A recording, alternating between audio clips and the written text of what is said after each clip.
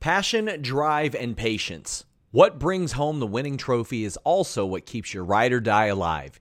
eBay Motors has everything you need to maintain your vehicle and level it up to peak performance. From superchargers, roof racks, exhaust kits, LED headlights, and more. Whether you're into speed, power, or style, eBay Motors has got you covered. With over 122 million parts for your number one ride or die, you'll always find exactly what you're looking for. And with eBay Guaranteed Fit, your part is guaranteed to fit your ride every time or your money back. Because with eBay Motors, you're burning rubber, not cash. With all the parts you need at the prices you want, it's easy to turn your car into the MVP and bring home that win. Keep your ride or die alive at ebaymotors.com. That's ebaymotors.com. Eligible items only. Exclusions apply. Again, that's ebaymotors.com.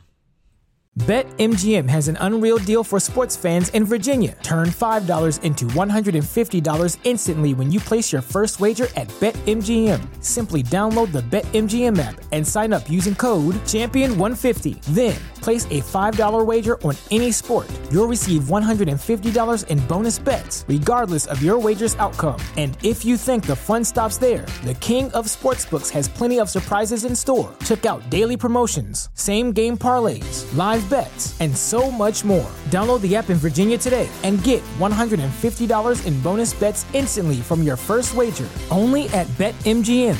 BetMGM and GameSense remind you to play responsibly. See BetMGM.com for terms. 21 plus only. Virginia only. New customer offer. Subject to eligibility requirements. Rewards are non-withdrawable bonus bets that expire in 7 days. Please gamble responsibly. Gambling problem? Call 1-800-GAMBLER. Promotional offer not available in Washington, D.C. What's so special about Hero Bread's soft, fluffy, and delicious breads, buns, and tortillas? These ultra-low net-carb baked goods contain zero sugar, fewer calories, and more protein than the leading brands, and are high in fiber to support gut health. Shop now at hero.co. Everybody in your crew identifies as either Big Mac Burger, McNuggets, or McCrispy Sandwich. But you're the Filet-O-Fish Sandwich all day. That crispy fish, that savory tartar sauce, that melty cheese, that pillowy bun. Yeah, you get it. Every time. And if you love the Filet-O-Fish, right now you can catch two of the classics you love for just $6. Limited time only. Price and participation may vary. Cannot be combined with any other offer. Single item at regular price. Ba-da-ba-ba-ba. Yo. It's Grapsody with Will, Phil, and Reg, trying to keep it real instead of what you usually get from these talking heads. It's Grapsody, we're here to fill the void. 3 black fans, different perspective, gotta fill your voice. Coming with the podcast, talking majors, indies in between. Yeah, it's all that, and we're down with Fightful, better fall back. Coming for respect, we connect like a ball bat. No need to double check, these are all facts. You're listening to us talk raps. You're listening to us talk raps. Will, Phil, and Reg. Yeah, we're Grapsody, here to talk raps. Yeah, we're Grapsody, here to talk raps. Yeah, hope y'all ready. It's about to go down, go down. Hey. I found the tweet that I was trying to look for before we started the show. He said, I don't see Cena winging it. Somebody said that. I don't see Cena winging it. Boy, were they wrong. It's John Cena. I don't know what people were expecting. Like, I got exactly what I expected. I said it on the show like 2 weeks ago when the match was announced. So I said, oh, John Cena announced for a tag match. You know how this goes. He's gonna sit on the apron and like feign like he wants to be tagged in, and it's not gonna happen till he's gonna come in, do 5 moves of doom, and like that's it. That's what he came back to do. I wasn't like disappointed because I knew what this is gonna be. Like, this is what he's done. This is he wasn't gonna take any bumps. He wasn't gonna do any of that. He's gonna come beat John Cena and give you some John Cena stuff. This wasn't all that different from like what he did at WrestleMania 33. This was less than 33, right. But nonetheless, I mean, look, he's. But y'all got the inspirational staring into the camera and saying, I'm doing this for y'all. Ran down to the ring, threw his hat off, did like his running the ropes and hot tagged 5 moves of doom. See you later. Good night, guys. Have a safe ride home. Like, definitely, that was a house show. a house show loop right there for Cena for sure. Definitely not the most disappointing thing on this show at all. I was expecting but like that yeah. That's the thing because the example I pointed out was I gave Super Showdown 2018 where he tagged with Bobby Lashley against Elias and Kevin Owens, and this was the match. It was the same exact thing. Like Bobby worked the majority of the match. He hot tagged Cena. Cena did a handful of moves and then called it a day. Like this is the match you're gonna get if John Cena's announced for a tag match, and that's okay. Like that's. Like I said, you only get 2 gears out of John Cena right now, and it's this one or Big Match John. And Big Match John was not coming for this match. That wasn't going to happen. So you got your 2 gears, and you pull it off. That's what it is. Like, I'm not mad about it. What I'm happy about is that it's the end of 2022. Not that 2022 is a bad year. As a matter of fact, this is a great year. Depends on who you ask for. So, if you...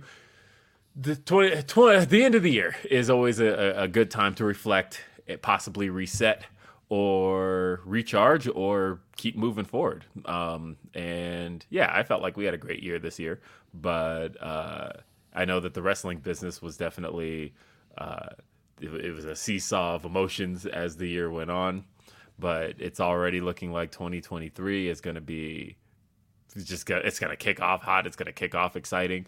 So either way, I hope everybody's got some great New Year's plans and all of that. I'm Will Washington, by the way, here on Grapsody. Philip Lindsay's also here. Yeah. I don't know. Did we do anything last week? Did we? I don't know. It seemed like, there was like pretty Christmas. Quiet out here for you boys, wasn't it? Quiet out here for you boys. I don't know. I forgot this is the first show we've done since then because of like so much has happened. No, same here. Yeah. Also, Righteous Reg is here. In the building, it's your boy, Media Man, your favorite rapper, your favorite writer, your favorite podcaster. End of the year. It's been a wild year. We ended it as wild as you can get. People have been talking very funny about us all week online. On Reddit, they be saying some funny shit about your boys on Reddit, I swear. And Will Washington on Reddit, oh my God. Will Washington, you're next to Dave Meltzer on Reddit, dude. I swear. Maybe putting your tweets up like you be really spitting. They be like, no, Will Washington said it. It's the gospel. So that's what you are, man. Just take it. And the thing is, I don't frequent Reddit. I get stuff sent to me by Reg, and then that's how I like Reg is a Redditor. Reddit for me is I use certain subreddits to figure shit out when I'm confused. But other than that, like, I don't know. It's bad out there. Don't get it twisted. I don't have fun when I'm doing it. It's mostly for research purposes. Awful. There's some awful takes on there. You think Twitter has some awful takes? Let these guys go off. Ooh-wee. It's bad out there. No, I appreciate anybody sharing my takes or I guess scoops in some case. You got some good ones this week, didn't you? I mean, yeah, when wrestling comes to my town, I'm always going to make sure that I got my ear to the ground on certain things. Of course, there was a story that came out on Fightful Select this week about changes to the show because I had heard pretty early on, and I think I told you guys, but I had heard pretty early on in the week that there was going to be some travel woes. People were telling me Monday that their flights were getting canceled, that they were trying to find ways into Denver. But then also we had a giant snowstorm that hit Wednesday. So like, I think the thing that I was most impressed with was I heard Tuesday that Tony was having to make a bunch of changes to Dynamite. And I thought, shit, what match is going to get canceled? And the thing I was impressed with was nothing. Every match that was announced did make it. There were segments that they didn't get to do. And I know that Rampage was put together pretty last minute. But as far as Dynamite was concerned, every match that got announced for Dynamite was there. Yeah, Sean kind of hinted that I was going to tell a story this week. And really quick, I want to make sure that I tell everybody to get those Humper Chats and Super Chats in. YouTube.com/Fightful is the way that you can send in a Super Chat. And Humper Chats, of course, are sent over at humperchats.com. They really help support what we do here at Fightful, and they support your boys. And yeah, it's always a good time. This was a good month, just period, December, just in general. And I really appreciate everything everybody's been able to do to help support us. Thank you, for real, bottom of my heart. Sean, though, yesterday hinted that I had a story. And really, it was just around the main event of Rampage, because I think it goes without saying that I hung out with Swerve a bunch when he came into town, because why wouldn't I, right? Like, this is, look, I've seen him a bunch this year because, I've been to a whole bunch of AEW shows, and I saw him perform in New Japan Strong as well. But the thing that he hasn't gotten to do is come to Denver. And so they came to Denver, so got to be here, took a picture right over there. People saw the belts in the background, all of that. But one of the things that I was not under the impression of was that he was wrestling. And that was because the match with Yuta was supposed to be next week. That was going to be the match for Seattle. That was going to be his match for Seattle. Mm-hmm. And he ended up working that main event because there was so much shuffling. As we reported, Eddie Kingston was supposed to be on Rampage this week. They were going to do some follow-ups with the House of Black stuff. Britt Baker was supposed to be on Rampage this week, and they didn't have her. They didn't have Saraya. There was a lot of people behind the scenes they didn't have. And even as simple as, like, I know Dakota Runnels, she does photography for AEW. She wasn't even able to make it. It was just, they were shorthanded. But the fact that they were able to put that main event together, I was really impressed with. And I thought it was a really good main event. I thought it was a good first showcase for Swerve as a heel, and really getting to showcase the Mogul affiliates, because that's obviously, talking about the segment from last week, I don't think they really stuck the landing on that one as far as introducing everybody, but and we talked about that a little bit. Mm-hmm. I mean, we talked about that a lot. What am I talking about? I had to talk about it on 3 different podcasts, right? Mm-hmm. But I think that it came together, right? Like, I feel like it.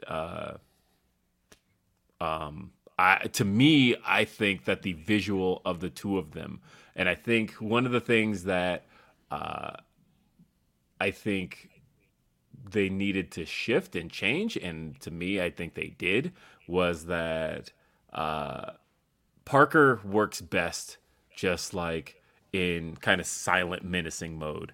And kind of just standing talking. That's a big dude. I actually drove that guy around, and like, I have a little ass Nissan Leaf, and this big ass dude getting out of my car looked like a fucking clown car. Like, that's as we pull up to the destination, and then all of a sudden it's just like, I just see big ass dude get out of my little ass car. And I think that just him being in that mode, I think, is better for him, as opposed to doing the Brock taunt, right? Like, we talked about that, doing the "Here Comes the Pain," press X, and then after he throws the lariat, then he does the shoulder taunt. Yeah, don't do that. But no, I think it works better. I thought the presentation last night on Rampage made this way better looking. How they looked in the Mark Henry segment with them, 2 of them behind Swerve, and how Swerve was, and then the match and everything. I was like, okay, yeah, I get it now. Yeah, I understood it. I got my first vision of it. So I drove the 3 of them, which was funny too, because Grandin is just like he's just a menacing looking dude with the tattoos all over his face. We pull up at the stoplight, and his little kid is just staring, just staring out the window at him, just like, what is happening here? What? But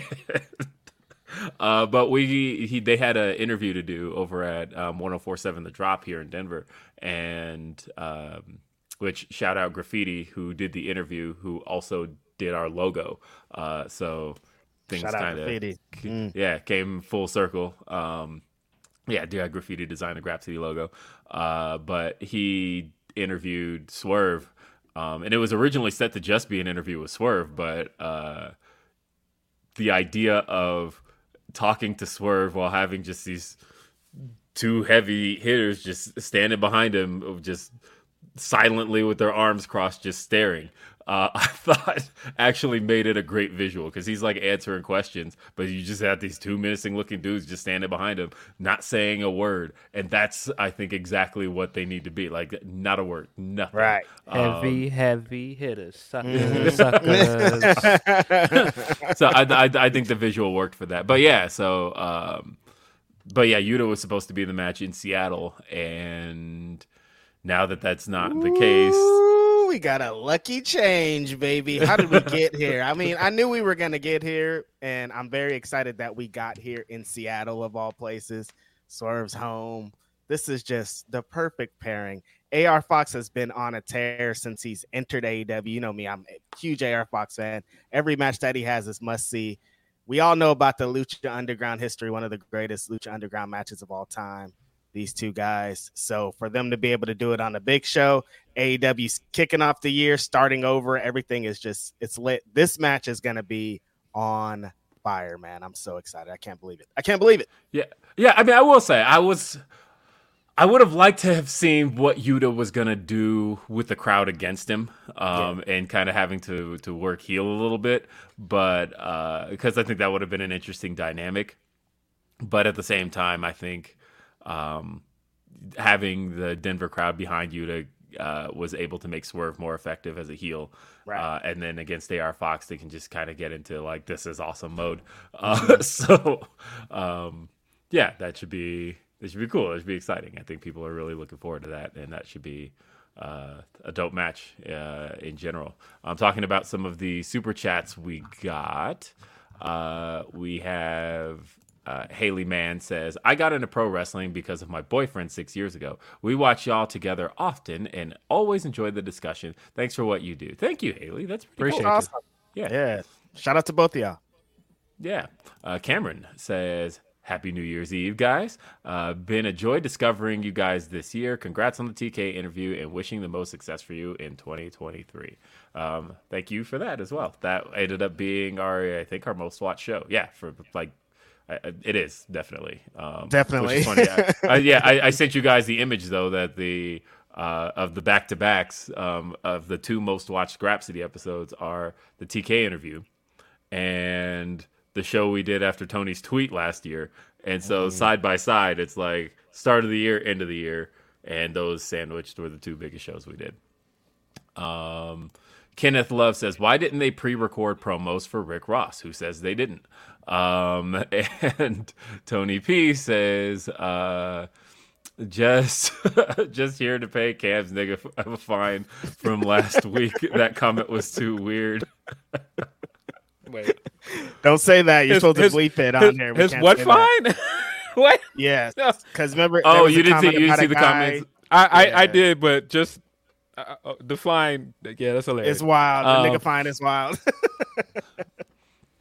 Yeah, no. I said it again. Sorry. I'm not supposed to say it. Bleep.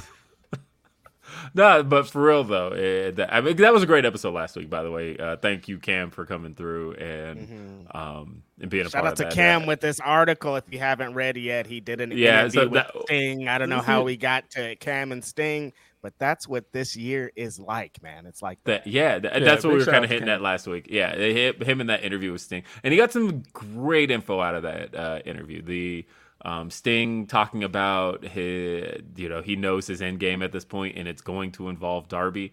That's some great shit. That Darby segment last night was great. I wasn't expecting it to be as good as it was. That was a great segment. Oh, right. I was annoyed. If Sting was in town and we didn't get to see him. You were like, I don't want this backstage segment. Come out here. You're like, Sting was back there and I didn't get to see him. Fuck this promo. Get out here. We got all this snow outside. We didn't get any snow inside for Sting. Come on. That's how I felt. Get out here. Wait. Sting was here. That was.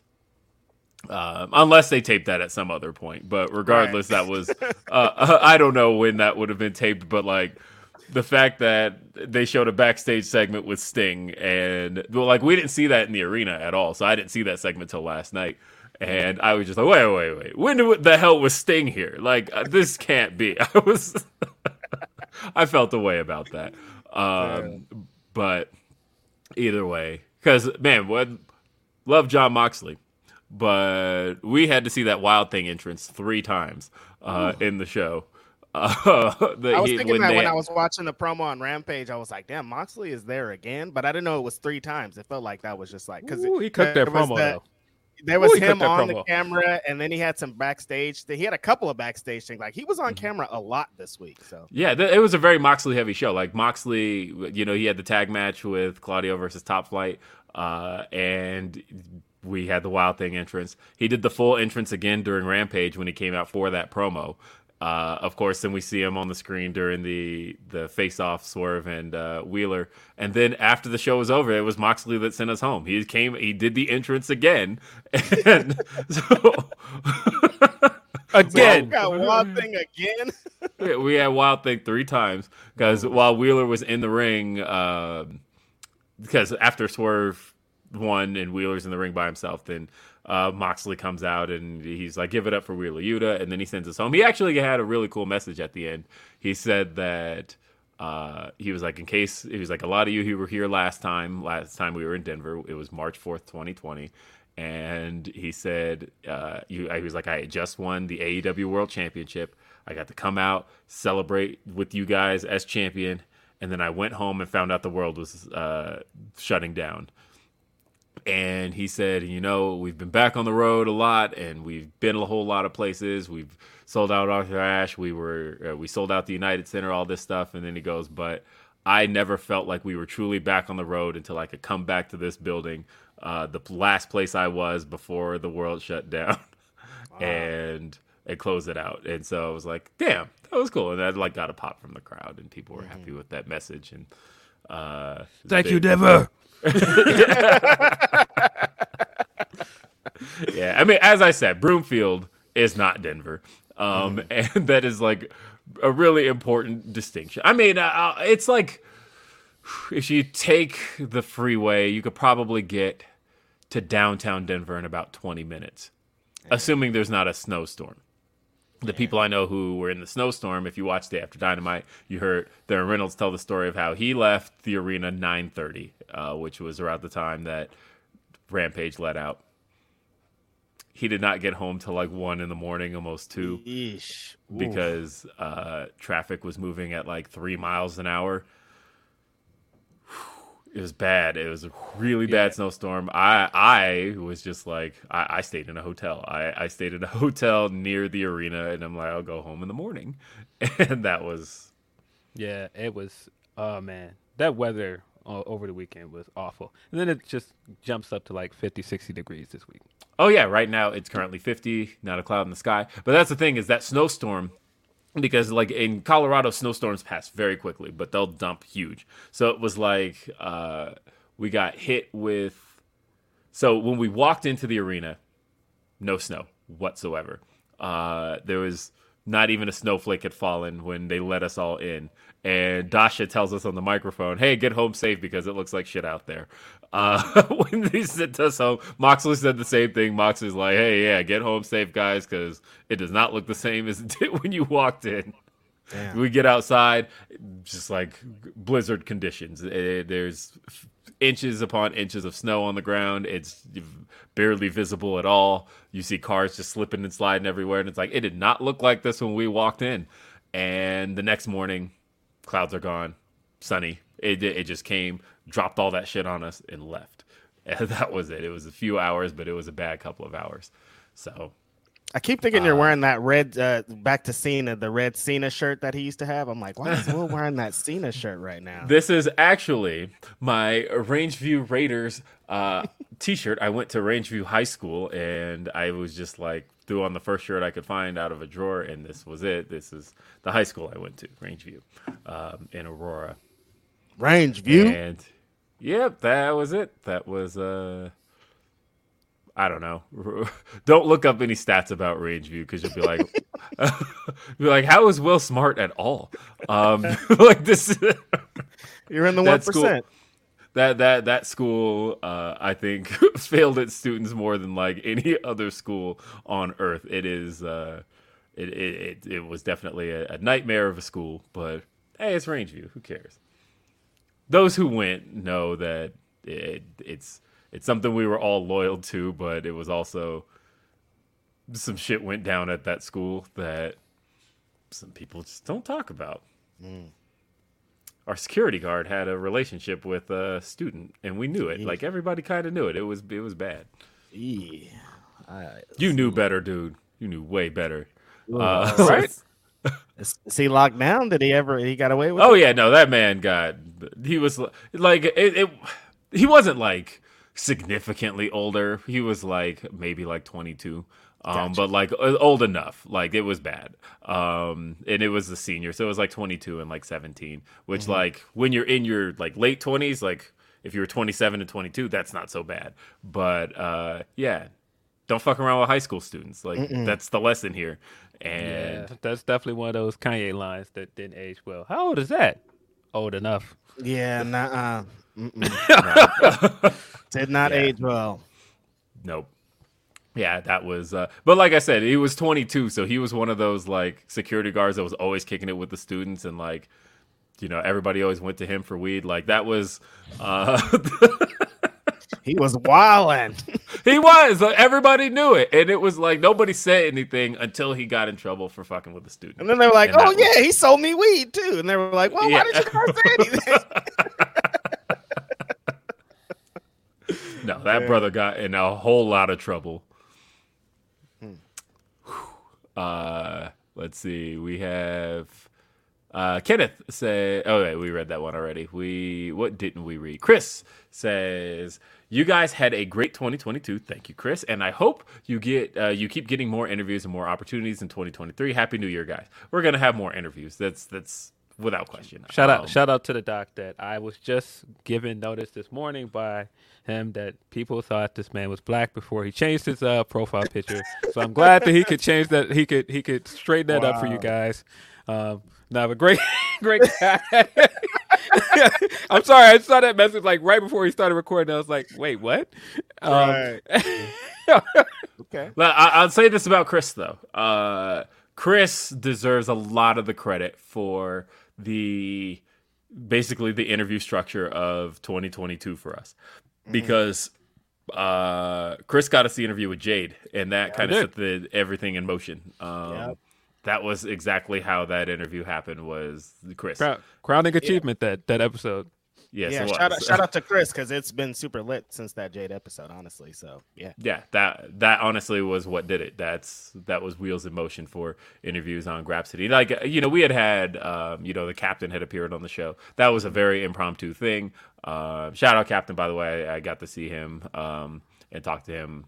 Big shout out to Captain, man. I did think him when we interviewed Tony, because I'm like, yeah, he came in and he took the pressure of having to do that New Year's Day episode, and he did great. And I think a lot of things he said on that episode have kind of come to fruition. So I think he deserves his flowers for that. Yeah, definitely. I had something pointed out to me by high ups in AEW about the card this week, which was that it's, I think, almost 60% black, if I'm not mistaken. It's there are 13 people booked in match at 13. That can't be right. Can it? No, 14. It has to be 14. Because no, god damn it, I'm just gonna look at the card. I was like 13. That can't be right, because that's an odd number. You can't have an odd number of wrestlers because there's no like handicap matches. But I know where I can pull up that card. Well, regardless, I know that 9 of the participants in the matches are black wrestlers. There's you got Swerve and AR Fox. You have both members of the Acclaimed. You got Jay Lethal. You've got Jade Cargill. You've got Ricky Starks. You've got Kiera Hogan, and you've got Red Velvet. Like that. That's a really large portion of the Seattle card that is black performers. You kidding me? Let's go, baby. That's exactly the thing we've been. Well, honestly, I was going to say that's exactly the thing we wanted to see, but It's almost an oversampling when you think about it. But regardless, I won't complain about that. Are you kidding me? Getting to see more black wrestlers on my TV. But yeah, that's just the representation on that show is exactly the thing that we've said we've wanted to see. And to see that much is actually really cool. And to see it all kind of happen in a natural way, right? Like, it doesn't necessarily feel tokenized in a way because everybody who's performing on this show has gotten there organically, or at least in an organic spot. Maybe you could argue Jay Lethal and Jeff Jarrett really haven't, but hey, the rap was good. Yeah, no, I thought the Acclaim spot this week was great. My videos, God. Their videos are always better than their freestyles to me. I always think the videos are much funnier, and I think that Max Caster's raps in them are usually better. I thought this was incredible. Yeah, no, honestly, he had some bars there. Like the it's a scheme like Global Force Gold was a really good line. I didn't think anybody would ever drop that one on TV. Stealing money like you stole Kurt Angle's wife, like that line. She wasn't feeling that either. She was no. Max, watch your mouth. Yeah, she was not a little feeling too that. real. Too close to home. Jay Lethal was at the top of ROH through the bad years. Like, what? Kind of cooked Jay too, man. He was like, "Nah, man, I ain't never had to copy Macho Man to get over." Oof. Oh, Oof. Yeah. I got a better elbow drop. Nah, honestly, I think that was probably Caster's like hardest diss. And then the fact that he said, "You're the worst Jeffrey since Dahmer," and then tweeted he was like, "I had a different Jeffrey in there, but I had to change it." And I'm like, "Oh my God, he had Epstein." That's really yeah. You probably good reason to cut that one, I think. Yeesh. So either way, tough. At the end of the day, that was a good one. But yeah, but like I was saying, just thinking about the fact that the Acclaimed it has gotten naturally over. We're in the midst of Swerve's heel ascension, and so that's happening very naturally. And obviously, he's going to be on the show because he's from Seattle. But then, like Ricky Starks has just had a natural babyface rise, facing Chris Jericho. Like he belongs in that spot. Jade Cargill, and we got a little bit of a payoff. Or not payoff, but we got some story advancement last night. How can they coexist tag match? But yeah, because we saw Jade, she was taking it to Kiera Hogan, and Red Velvet stood up for her friend and stood up to Jade, which we've been talking about for a little bit. They've been kind of hinting at this and building to this for quite some time. It's been pretty much since Red Velvet's been back. She's kind of had a look on her face of like, yeah, Jade's going to do her thing. But I'm not with it. This show is sponsored by BetterHelp.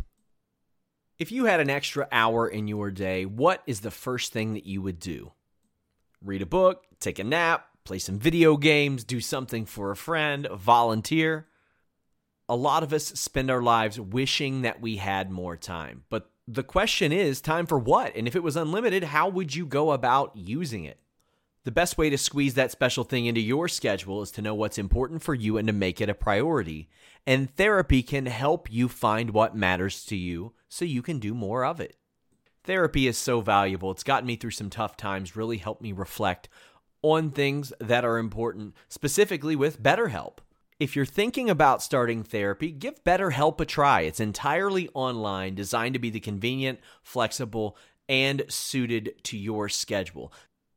This is so beneficial when you've got that crammed schedule and you can't even imagine finding that extra hour. You can do it all from home. Fill out a brief questionnaire, get matched with a licensed therapist, and switch therapists at any time for no additional charge. Learn to make time for what makes you happy with BetterHelp. Visit BetterHelp.com/Fightful today to get 10% off your first month. That's BetterHelp, HELP.com/Fightful. It's so flexible and it can help you find that social sweet spot with BetterHelp. That's BetterHelp.com/Fightful. Say goodbye to your credit card rewards. Greedy corporate mega stores, led by Walmart and Target, are pushing for a law in Congress to take away your hard-earned cash back and travel points to line their pockets. The Durbin-Marshall credit card bill would enact harmful credit card routing mandates that would end credit card rewards as we know it. If you love your credit card rewards, tell your lawmakers, hands off my rewards. Tell them to oppose the Durbin-Marshall credit card bill. And finally, she stood up to her. Look, I know people have certain things in mind for who should beat Jade Cargill, but honestly, to me, the most, again, talking about organic rise and organic things, the most organic story you do have is Red Velvet. It's there. Yeah, she's her longest standing rival in the company. They have the most history together. It would make a lot of sense for her to beat her. I don't think she's going to. But I wouldn't be upset if that was the end of the streak. Right. 'Cause, I mean, Jade's first match, who was across the ring from her? Red Velvet. Like this, there's history, very long-standing history. And Red Velvet has been on fire since she's been back. Like how her facials, how she's presenting herself when she's in the ring. Like if anybody is ready to beat Jade, I think Red Velvet is very high on the list. She looks hungry. She looks like she's been ready to come back. Yeah. Right. No, honestly, that would be kind of a cool story, I think, is just kind of I don't know, the one that knows Jade best finally has her number, like the one who kind of beat her from the inside. Like we were enemies, I got close to her, I got to know her, and now I beat her. Like that would be a story. That is good. And shout out to Kiara having her blue hair back, because, you know. She actually looked great in that match. I think that people kind of undersold how good that match was because so much was going on in the episode. But I think when they give Kiara a chance to wrestle, she's been fantastic. She's great. I mean, I will say this. So two things. One, Kiara, I love Kiara. I will say I feel a certain type of way when I'm in a crowd and Kiara's wrestling and I have to chant Hogan. Because and I see people around me are chanting Hogan, and I'm like, I guess like something else. Hogan, but like she's got to start cupping that ear, man, and poking up. No way, please don't. Please don't. I know it's like, look, there's two black people in the ring, and I'm chanting Hogan. Like something feels wrong here, but I know. Can we get a Kiki chant started out here? That sounds way better than Hogan. Yes. Everybody should just start chanting it every time. Kiki, do you love me? Way better than that Hogan shit. Like I said, something feels wrong chanting a Hogan at anything, let alone in a match with two black people. Nah, we might be on to something, man. We might have to start getting this Kiki, do you love me shit going. I like it. Or honestly, maybe like it is a kind of a thing of only Hogan we acknowledge is Kiara. That honestly, it's just too weird. Yeah, it's weird. But I will say that because like the crowd wasn't really into the match to start, but when Red Velvet grabbed Jade's hand, that like got like people stood up. There was like we didn't see that coming, and then all of a sudden everybody got into Kiara's flurry of offense from there, and it was a cool little cool little sprint. I think that came after that. So right, it was good stuff. And yeah, I'm looking forward to seeing what comes out of that. I think Jade's going to have a couple more matches like that until the 50th, until she's going to hit 50, because people don't believe that anyone's going to beat her up to the 50, I think. And so it's going to be like that, I think. Well, what's interesting is that I think they're going to do the Jade match on Friday. That's my theory, is that they got Battle of the Belts coming up, or the Jade and Red Velvet match. I think they're going to do Friday. That's what my gut feeling on that is, just because you got Battle of the Belts coming up, and like Jade's front and center on that poster. So obviously she's defending a belt there. I think they're going to do it Friday. If she does lose it Friday, you kind of accomplish two things, really. Which, if she were to lose the belt Friday, let's just say hypothetically she does. Thursday is the 1 year anniversary of Jade's reign, so she will have officially still been champ for 1 year. But if she loses it Friday, Sheeta's record is still protected as longest reigning AEW champion because she had it like 370 something days. She had it like hers did exceed the full year, and I don't know. I feel like that is something worth protecting. I feel like Sheeta should continue to have that record. Like if Sheeta never gets another title in AEW, she should at least be able to hold on to the idea for a while that she was the longest reigning champion AEW ever had across any title. Right. Yeah. I don't think she's gonna lose. So Yeah. I think that sounds good, but I don't think she's gonna lose. And I mean, I think there's still stuff to pay off with her reign. I don't know where the Bow Wow stuff disappeared to. I'm sure that's going to come back up too. So, Yeah. I don't know. Speaking of women's champions, do you guys want to talk about the worst thing to happen on television last night? Hold on. Like we can't go my for it. Wait. I watched that too. What are you talking about? That's the freshest thing on my brain right now, and I'm like, what are you talking about? Worse? What do you mean worse? That was god awful. God, we saw a lot of women's championships this week because we saw Dream Queendom this week, and what do you mean? Last night, worst shit that ever happened. I love this person too. She's great, but that shit was terrible. How you gonna do a Money in the Bank cash in with no Money in the Bank? What the fuck is going on here? She doesn't have a briefcase. She don't need a briefcase. She is the opportunity. What do you mean? What? That's not how these things work. That's not how any of this works. Charlotte Flair is the opportunity. She doesn't need a briefcase. So anybody could just do anything, is what you're saying. I mean, if you got clout, if you got fucking wrestling clout like Charlotte, you can listen, man. If you're Charlotte Flair and you could come out and spread your arms out and turn around in a circle. No, bro. She is the opportunity, man. It's WrestleMania season coming up. Miss WrestleMania is back. What do you mean? Spread your arm. She did do a lot of that spread arm out. Come on, man. Thing, man. She's like, spread your wings and fly away, baby. Okay, because I did genuinely like SmackDown last night. I think that there was some. Don't give me that look, Reg. No, that was terrible. Terrible. Look, I genuinely did like SmackDown last night. You like the first part? No, that shit is not for me.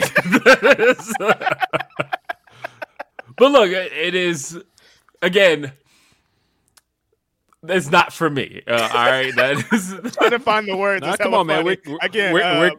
We're getting the Mountain Dew Pitch Black match at Royal Rumble. That is the official announcement coming down the show. Yeah. So, okay.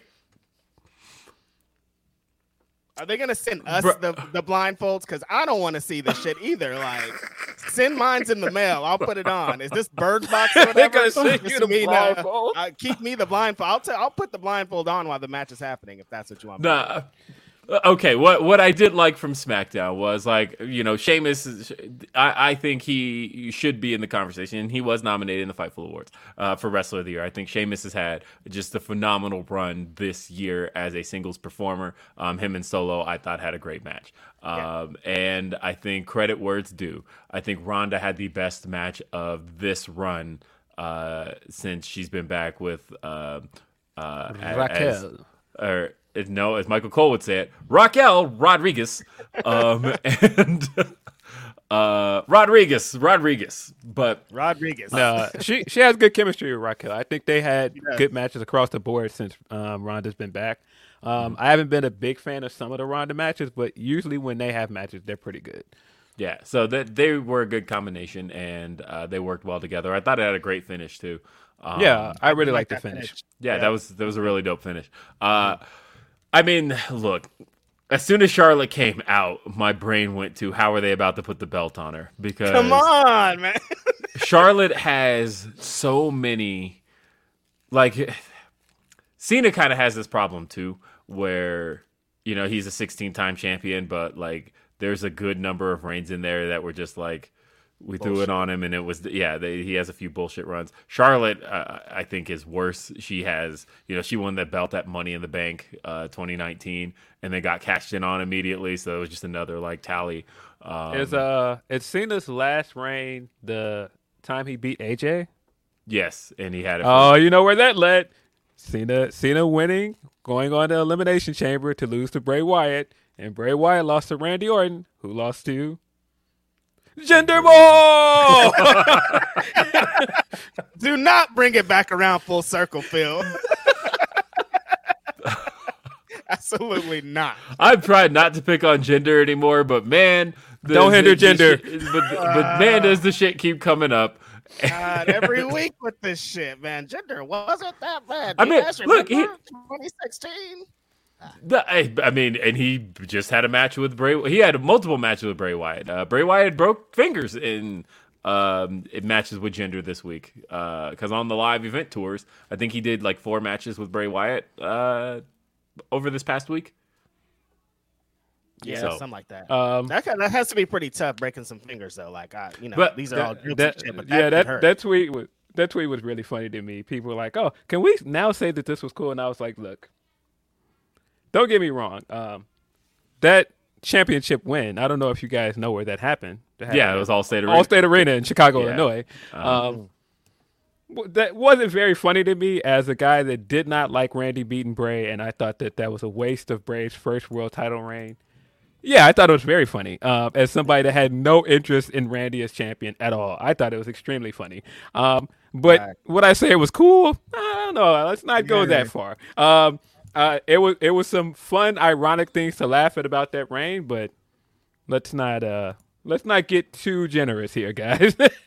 Cool is representation not too. I think is a cool thing because there's some people on my timeline that are like, hey, like. Of heritage, Jinder, that was a big deal, what he represented, and we never want to shade like what he represented because that is cool, you know. Man, look, can I just have fun make with one one slight argument to that? It'd be I'm not going to take away from anybody's feeling of look, we're being represented, but personally, I would not want to be represented as the enemy of the United States. Like, that was the issue I was having, was that, like, he was just coming out and being, like, generic foreign heel in a time where, what beef are we supposed to have with India? Like, I didn't get any of that. Like, crowds are chanting, USA, USA, at Jinder Mahal, and I'm like, why? What are you doing to... Yeah, that was stupid. Yeah, but he did have a point when he first came out. Some of the stuff he was saying about why people were booing him was actually on point. Him saying that, you know, you guys are only booing me because you're xenophobic and all this other stuff. All that stuff was on point. And I was like, he's not really wrong about that. And then he proceeded to cut that racist promo on Shinsuke, and all of that just went out the window. Right. Okay, I see it. But as far as Charlotte Flair is concerned, Charlotte Flair is the new SmackDown 14 time. 14 time. Get her numbers right. 14 time. She's a 14 time. And the funny thing Women's is champion. That number keeps shifting because originally they were counting the NXT women's title in that count, and then they were like, that gets her to 16 too fast. And so they were like, actually, those NXT reigns don't actually count. Even though she won the Royal Rumble and used her Royal Rumble win on the NXT title, that now doesn't count toward her world title wins. Whatever. But just a waste of time, Charlotte. You wasted your time. Right. Yeah.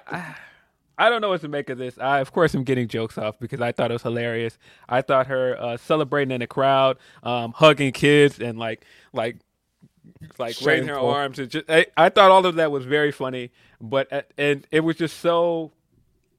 Why did this happen, though, Phil? What happened here? Why? It was just such a Charlotte and WWE thing to do. There's no self-awareness here. Just the thought that people wanted Charlotte back that bad, and I did want Charlotte back because that division definitely needs her. But they don't need her as champion right away. Not like that. They don't need her like that. And so this is WWE and the monkey paw that is WWE. We've been saying for weeks, like, man, when is Charlotte coming back? We got Charlotte back, so she's back, champion. And don't get me wrong. And last time we saw her, she was champion, so it's not like she. But and so. I was having a conversation with somebody about this yesterday, and we were talking about the fact that when Charlotte, she won the title, of course, and I feel like these moments work where all of a sudden there's an impromptu title match and title match goes very short. New champion. We've seen that quite a few times. I get why it works, but man, has that, I think, well been run dry. If I don't see another one of those for a while, and that's why I'm so anti-Money in the Bank, is I just think we've seen it way too many times. I can't believe just since 2006 how many times the record books have a sub 1 minute match that has a new champion crowned. And across like all the titles, we just saw this last year with the return of Becky Lynch on Bianca Belair. Like we've seen this kind of exact scenario a large number of times. Yeah, and I mean, I'll at least give them credit that eventually paid off. It did, but with this, I guess we have to get in the timing of it. That like that report came out this week that they may be scrapping Ronda versus Becky. And so maybe they're doing something else heading into WrestleMania. I hate to admit it, it is kind of an interesting way to shake up the SmackDown's women's division, and it needed it. Are you telling me we're getting Becky and Charlotte at WrestleMania? Come on. I don't know what we're getting, but it seems like they're shifting the plans for something. But man, well, the interesting thing was the rumor that came out yesterday that is clearly not correct. Is that it's now going to be Rhea Ripley versus Ronda, which my brain immediately went to how, because nobody's going to cheer Ronda right now, and Rhea, like, you would be essentially torpedoing. At WrestleMania, I think people would cheer Ronda because the WrestleMania crowd isn't the same crowd that comes all year round. That's the crowd that comes specific for WrestleMania. Yeah, no, they're going to cheer Ronda. I don't know though. I feel like it's also a lot of travelers, and I feel like if anything, it's definitely got a lot of that kind of internet heavy crowd. And at WrestleMania, no, I don't agree. WrestleMania is a lot of casuals in the WrestleMania crowd. They're going to cheer Ronda. I don't know. I just don't feel like Ronda, like she's been working such a strong heel these last couple of months that I couldn't see her in that position. And then you'd also be torpedoing everything that Rhea's doing right now with Dominic that's actually working for her. And so when I heard that match announced, I thought, I don't see that. I don't see how you get there. Now, I could see a rematch, Ronda versus Charlotte. That could go the other direction. I don't want that. But wait. Why is that? Why do I not want that rematch? Do you remember the WrestleMania match this year? It wasn't hidden. I thought the Backlash match was all right, but the WrestleMania match? No. Sorry, did I say Ronda versus Charlotte? I meant Rhea versus Charlotte. My bad. Oh, no, Rhea versus Charlotte. Yeah, Rhea versus Charlotte. I'm into that. Yeah, I think that totally. Sorry, I thought I said Rhea out loud, but that's why I was like, what are you talking about? We don't. Yeah, and then when you said WrestleMania, I my brain kept thinking, I'm thinking I'm saying Rhea here, and then when you said WrestleMania this year, I'm like, what? No, that was WrestleMania like 3 years ago. What are you talking about? And then I'm like, oh, okay, I misspoke. Yeah, no, and I meant they did it in front of the pandemic crowd too, right? When they did the Ronda. Yeah. I mean the Rhea. Now you got me saying it, the Rhea. Right. Yeah, I don't know where they're going with this. Maybe they're trying to make Shayna and Rousey tag team, and they're going to go for the tag titles. I don't know. But I think they needed to do something because Ronda's reign wasn't hidden. It's just no real heat around it. I don't like any of the character stuff she's doing. Like even the promo stuff she did last night when Charlotte came out was not good. Oh God, that was awful. So I just think Ronda's not hidden, and I think they got to figure a way to retool Ronda and repackage her in a way before WrestleMania. The thing that sucks is Shayna has been doing so great. Like everything that Shayna's doing is awesome, right? It's like I hate it. I hated how Shayna got pinned the week before. I thought that was incredibly stupid. So, like I said, though, it does feel like plans are shifting very quickly, and the Rhea versus Charlotte just kind of makes sense because now you can I feel like with all the momentum that Rhea kind of has, you could kind of position her to win the Rumble, and I think she should because I mean, she's got a few options, and I think Charlotte is probably like the third best option out of them. Because I mean, I think all of the stare downs with Becky have been way more interesting, and I think the prospect of Rhea versus Bianca is more interesting. I don't know. I think that Charlotte versus Rhea can be good, but it's not my top option. I would like to say Becky. Then that they can't run Bianca and Becky again at WrestleMania. You know what I mean? They really shouldn't. I don't know. There's suddenly options though, and things. The problem is, whatever one side does, it feels like the other has to do some kind of retread, and that kind of sucks.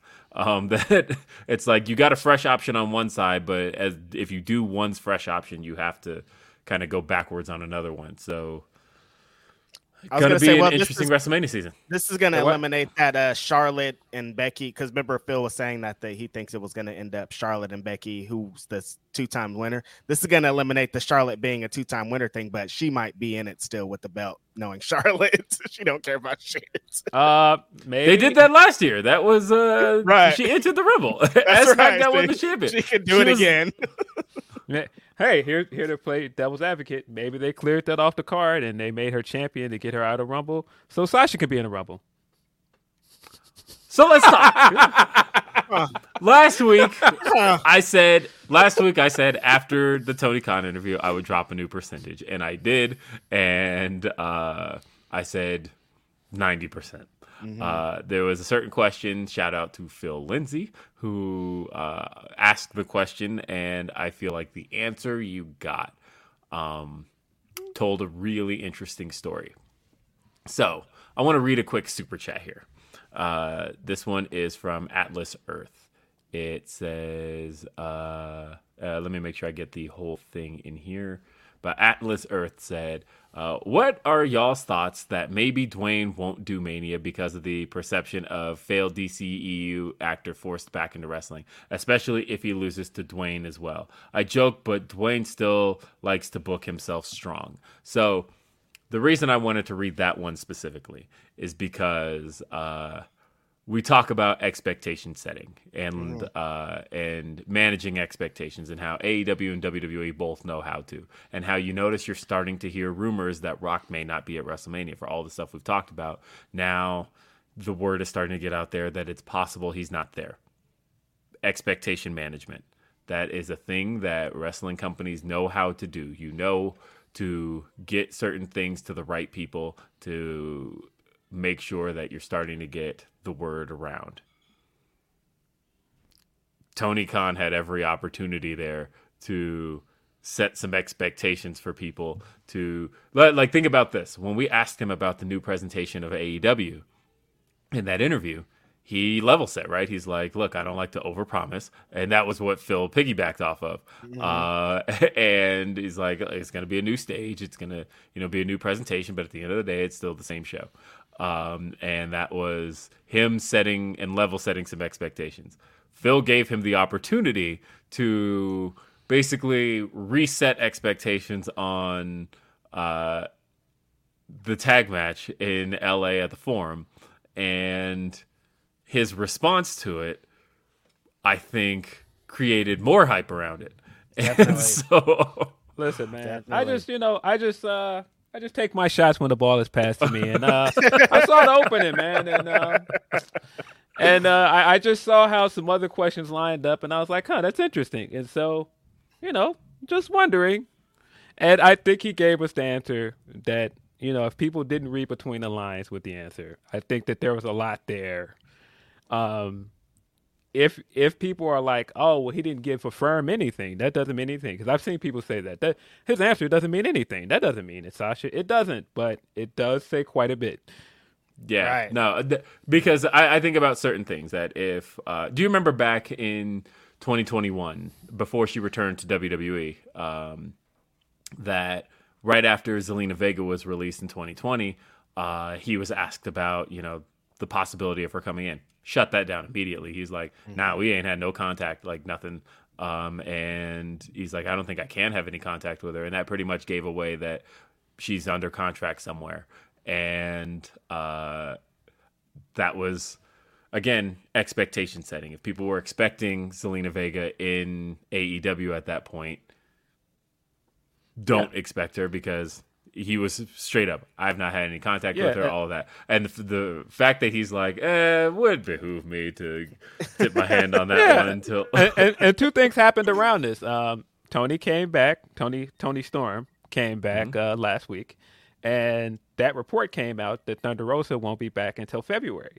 And so I think that was purposely done to put two options on the playing field. Just in case people are like, oh, well, it's just going to be Tony, because if it was just Tony, then you would wait to bring her back on that episode. You wouldn't bring her back before January 11th. And like I said, I firmly believe that Thunder Rosa will not be ready. I've seen people try and say it's Statlander. There's no way Statlander's going to be ready. She told you she's not cleared. She has said it. She has, again, expectation setting. Literally, all the options people keep bringing up have already set the expectation with you. It's not me. Chris Statlander's like, hey, not me.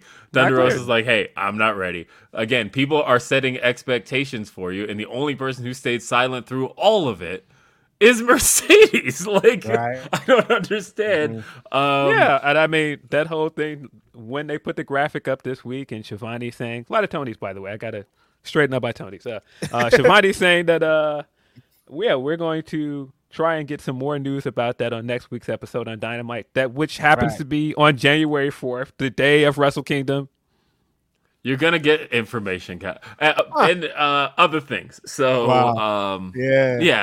there's a lot here. So, talking about Thunder Rosa stories, right? Last week's Dynamite was in San Antonio, Texas. Thunder Rosa's hometown. The arena where she won the AEW Women's World Championship.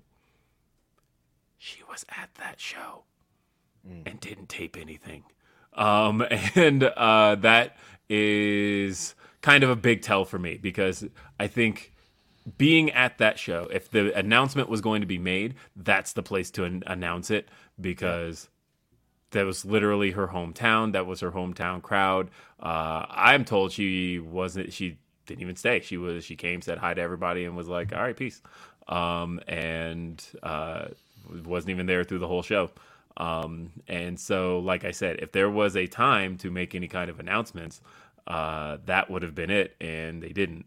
So, as far as she's concerned, I don't think it's Thunder Rosa. I keep seeing her name tossed around, and they're like, look at the silhouette, analyzing the silhouette, and they're like, look, it kind of looks like Thunder Rosa. It's not Thunder Rosa, guys.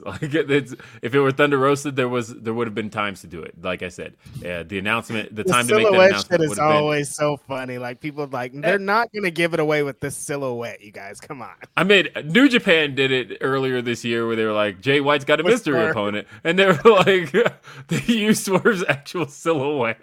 Right. Yeah. I remember I looked at that and I'm like, why would you do that? Like, use a generic one. Like, nobody else looks like that. But yeah, I mean, and look, it very well could not be Mercedes. Yes, it could be somebody else. For the sake of argument, but for the last 2 weeks, I've been watching the chances of it being Mercedes go up and up and up, and I don't know. It looks pretty likely at this point. I think it's been Mercedes since day one. Since the day they announced this match, it was like, okay, you did this to get people speculating. You did this announcement to get the ball rolling on this conversation. And you know that if the conversation was going to change, if anything had changed, that it's not, again, expectation setting. Let's talk about The Rock here. And the fact that he might not be at WrestleMania this year. And that's a very real possibility. The fact that we're getting this word now is somewhat telling. The Rock mentioned back in 2018, he did an interview where he was like, as recently as February, he was still in talks to work WrestleMania 34 in 2018, where he was supposed to be Ronda Rousey's tag partner against Triple H and Stephanie. It wasn't going to be Kurt Angle originally. And that was all going to be the follow-up from WrestleMania 31, where Ronda made her first WWE appearance with The Rock, and they had that moment. They were going to have that match. He said he was in talks in February about possibly working WrestleMania, but he was like, I was in Shanghai, and it just wasn't going to work out. So that was at that point. Think about now and how here we are much earlier than February, and there's already started to become word that he might not be available for it. I can absolutely see kind of this point that Atlas Earth is making that, I think had Rock had maybe a bigger success with Black Adam, he might have considered like, oh yeah, I'll come and lose to Roman. But now it's like, nah, I got an image to protect. Can't take another big L. Yeah. I mean, Black Adam wasn't a bad movie. I watched it recently because it's on HBO Max, and I thought it was decent. But I'm not sure if I believe the Black Adam stuff plays as big of a part. I think that there's never been a firm confirmation either way. And right, WWE has never said a word about Rock, and I've always said that, like, one of the things I always pointed to was people kept asking Rock in these interviews, oh, what about Roman? And he'd play really coy about it, like, it sounds like a good idea, maybe. Like he would never be like, oh yeah, I want to face the head of the table. I want to claim exactly what the Rock. He ain't cut no wrestling promos. He's just been like, I'm working, bro. Get that out of here. I'm working, I can see it. No, and because it's interesting. The fact that there is, at the moment, kind of for the first time in his career, like some real, almost like tangible negative buzz around The Rock, and that's like never really happened. Because like when he lost to John Cena in 2013, that was when Rock was the hottest thing in the world. Like he was the number one followed guy on Twitter, and that man was on top of the world. So him putting somebody over then was like, this is showing. Yeah, it was showing The Rock being The Rock. Putting somebody over now, I can kind of see that it wouldn't exactly be helpful to his image at the moment, in a time where he might be needing some rehabilitation. And that sucks because he's The Rock. Like The Rock. 10 years ago, that was the biggest name in the world. And I still think he's one of the biggest names in the world, but it is interesting now that he's kind of getting beat up on in the media as far as, taking a couple of L's with the DC extended universe. That's dead. I mean, even if you watch Black Adam, there's so much stuff that happens in it. It's like, all right, well, not going to get a payoff to that.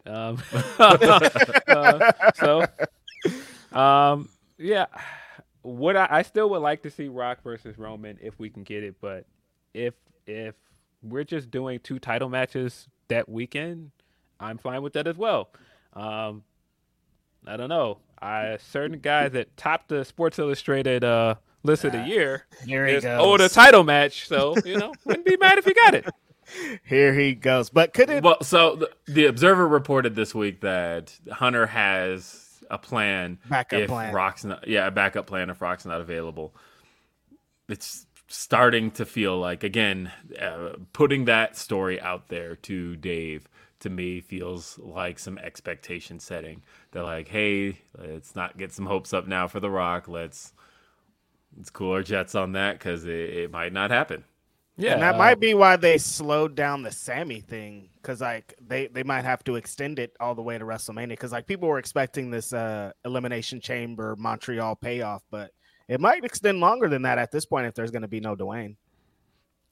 I don't know, but I mean, we did get the Cody sighting this week, which tells me Cody will be back in time for Royal Rumble. I think he'll be back Monday, to be honest. Really? I think he'll be back this week.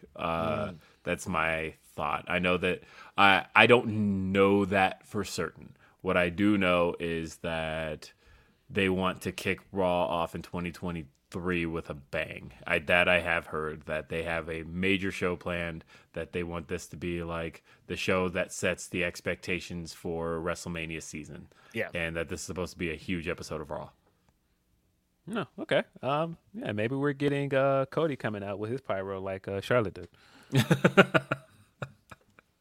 I mean, look, the Charlotte thing is funny because of the fact that, like I said, she's shameful. Every time I think about Charlotte now, I think about the build to the WrestleMania 35 main event coming out and doing the Charlotte Flair. She had new music too, by the way. She had new music. I wasn't really feeling it. It was like we're still in that period of all the CFO's themes kind of going away. I think by the end of the year. Like Kevin Owens will have the only one left. Oh no! Don't take Asuka's theme. No, please no. It's gonna be weird seeing Asuka with anything else. Nah, don't take Asuka's theme. Don't take Shinsuke's theme. What are we doing? Yeah, there's just very little left, and I wonder what theme is Shinsuke coming out to at this Noah match. Is he coming out with the CFOs or? Did you see the homie? The picture of he bought the violin. Yeah, so I saw the homie Lee England Jr. is out there, so maybe that makes me think he's doing the CFO's theme. The match hasn't happened yet. Has it happened already? No, it's New Year's Day. It's tonight. New Year's Day, yeah. So a part of me does want him to use his New Japan theme because it's so dope. But either way. Speaking of which, Roland sent in a super chat. Hey, Grapsody, for upcoming Wrestle Kingdom 17 for Kenny Omega, do we hear Battle Cry or will we hear Devil Sky for Kenny's return to Wrestle Kingdom? Battle Cry. I think maybe both. I could see them maybe doing like a Devil's Sky intro and then like kick into Battle Cry. Or maybe I don't think he does anything without Devil Sky. It's either a mix of both or just Devil Sky, but I can't see them just doing Battle Cry because I feel like he would want to pay homage to the most significant run of his career. And I would pop pretty hard if he came out and the strings hit for Devil Sky. I would pop pretty hard for that. I think that this is going to be really cool. I can't believe this is our last show before Wrestle Kingdom. So I've been thinking about this because I've been wondering for the longest, why would they go with Okada versus Jay White at Wrestle Kingdom again? Because we've seen that match at Wrestle Kingdom a few times. Mm-hmm. But that was before we knew Ospreay versus Omega was on this card. And so there's two different payoffs to this because Ospreay still hasn't beat Okada. And so beating Omega, I feel like, is that next step to him going on to challenge Okada again for the title. Right. But at the same time, if Okada wins that belt and at the end of the night Omega comes out, I'm saying, fam, are we lit? Are we on fire? If that is the tease to Omega Okada 4 heading into Forbidden Door, crazy. Oh shit, that's nuts, bro. That's nuts. Because I feel like the next time they wrestle, it will be in US, and so I'm just saying there's so many options that they could do with that. Omega being on the card changes everything for me. Yeah, I don't know what. I mean, I was gonna ask you guys what match you guys most looking forward to on the card, but I feel like it's Ospreay and Omega. Like, there's nothing I'm looking forward to more than Ospreay and Omega. I disagree. I am looking forward to the IWGP Women's Championship match, not just because it's a historic match and Kyrie and Tam are gonna have that match, but we're going to have the Mercedes sighting. And so I'm excited for everything that could turn out to be. And Stardom just had a great show this week. And now there's word that, it's funny. It felt like when we were kind of like mentally fantasy booking Mercedes in Stardom earlier this year, that felt like a pipe dream, right? It was like, wouldn't that be kind of cool? And now it's like, nah, she might be working the show in April. And it's like, what the fuck? Yeah, I'm very excited about that. I'm excited about our guy Leo getting a spot on that card as well. In the junior tag match. It's gonna be a really good show. I'm very excited about Wrestle Kingdom. Man, I'm with you with the Ospreay thing, but I'm very excited to see what the women do. I'm very excited to see what this leads to for Mercedes. Again, I think Stardom killed it. I think that Shuri versus Julia this week is one of the best matches of this year. I think it's very similar to the way that Hangman had his payoff of coming in and having like this 3-year story of him eventually becoming champion, and Julia coming in 2019 and being like the heir apparent. And they've been building her up all this time to make her world champion, and we finally got that payoff this week. It was great. I thought Kyrie had a great match with Utami, which was a draw, which I don't know, man. If you think that Kyrie is just going to lose this belt right away to Mercedes. I don't think that's the case because I don't think that they would do that draw if they're not going to go back to Kyrie versus Tommy eventually. I don't know. It's a lot to be excited about. It is. I'm excited about that women's match too because all the women's matches before have been main, pre-show matches, and to get this belt, these women, this big epic match at a Wrestle Kingdom show is gonna be amazing. Man. They're gonna kill it. Tam Nakano deserves it. She's had a great year. Even though they lost this week, they being her and Natsupoi lost the Goddess of Stardom Championship. Poor Natsupoi got powerbombed through the ring. I was like, guess that's the end of that. But I don't know, man. Cosmic Angels are having a lot of issues at the moment. Mina is jumping ship and starting her own stable with Club Venus with the Whites, as I saw somebody say. But no, shout out to Mariah May as well. I think that she's a dope addition to Stardom, and Zaya Brookside. I think that's a good stable. I did notice that they were speaking English, and if you know, you know. Mina is friends with Mercedes, so this is going to be the most interesting week, I think. In like these first 2 weeks of January, I think are going to be some of the most interesting stuff, really across the board. WWE, AEW, I feel like everybody's just got some interesting times ahead, and I'm like super excited for it all. We got some Humper chats. I want to read this one. Ice Cold Brandon says, "Thanks for the content, and I can't wait to see what y'all do in 2023." I can't either. I'm excited for 2023. I'm excited, man. We definitely have some irons in the fire, some things that I am trying to accomplish. Hopefully to get that happen. Look, the elephant in the room, we're trying to get interviews over there too, you guys. We're not just trying to be in one company. We want interviews over there too. We got a lot of people we want to talk to over there. You know where over there is. Yeah. I mean, that's actually not that difficult. We have a little bit of a line to it. It's just a matter of who we want to get. But yeah, we'll have some Fed interviews in 2023. So yeah, everything. I am ready for it all this year. Let's see. So Phil, how Meltier doing? LOL.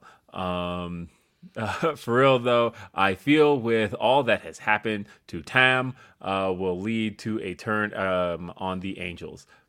Best moment though has to be after the match when Shuri reached out for Julia and Julia grabbing back. I almost cried. That was a moment.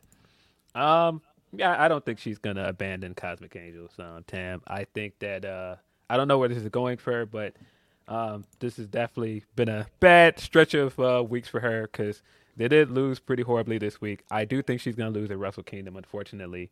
I don't know where this goes for Tam, but I'm excited to see where the rest of Cosmic Angels went.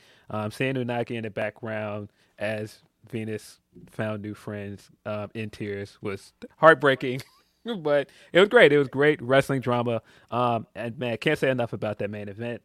Again, the payoff of – the thing I like about Stardom is that they don't build their feuds around petty things like, oh, well, you know, she made fun of the way I looked or, you know, I don't know, some goofy mean girl clique stuff that they do in WWE a lot. It's just, I want to be the best. And so that has been the thing between Julia and Shuri. But where's the story? Yeah, the story is that, you know, the both of them want to be the best. And that's the thing that split them up as a tag team is that Julia has ambition to be the best and Shuri wants to be the best as well.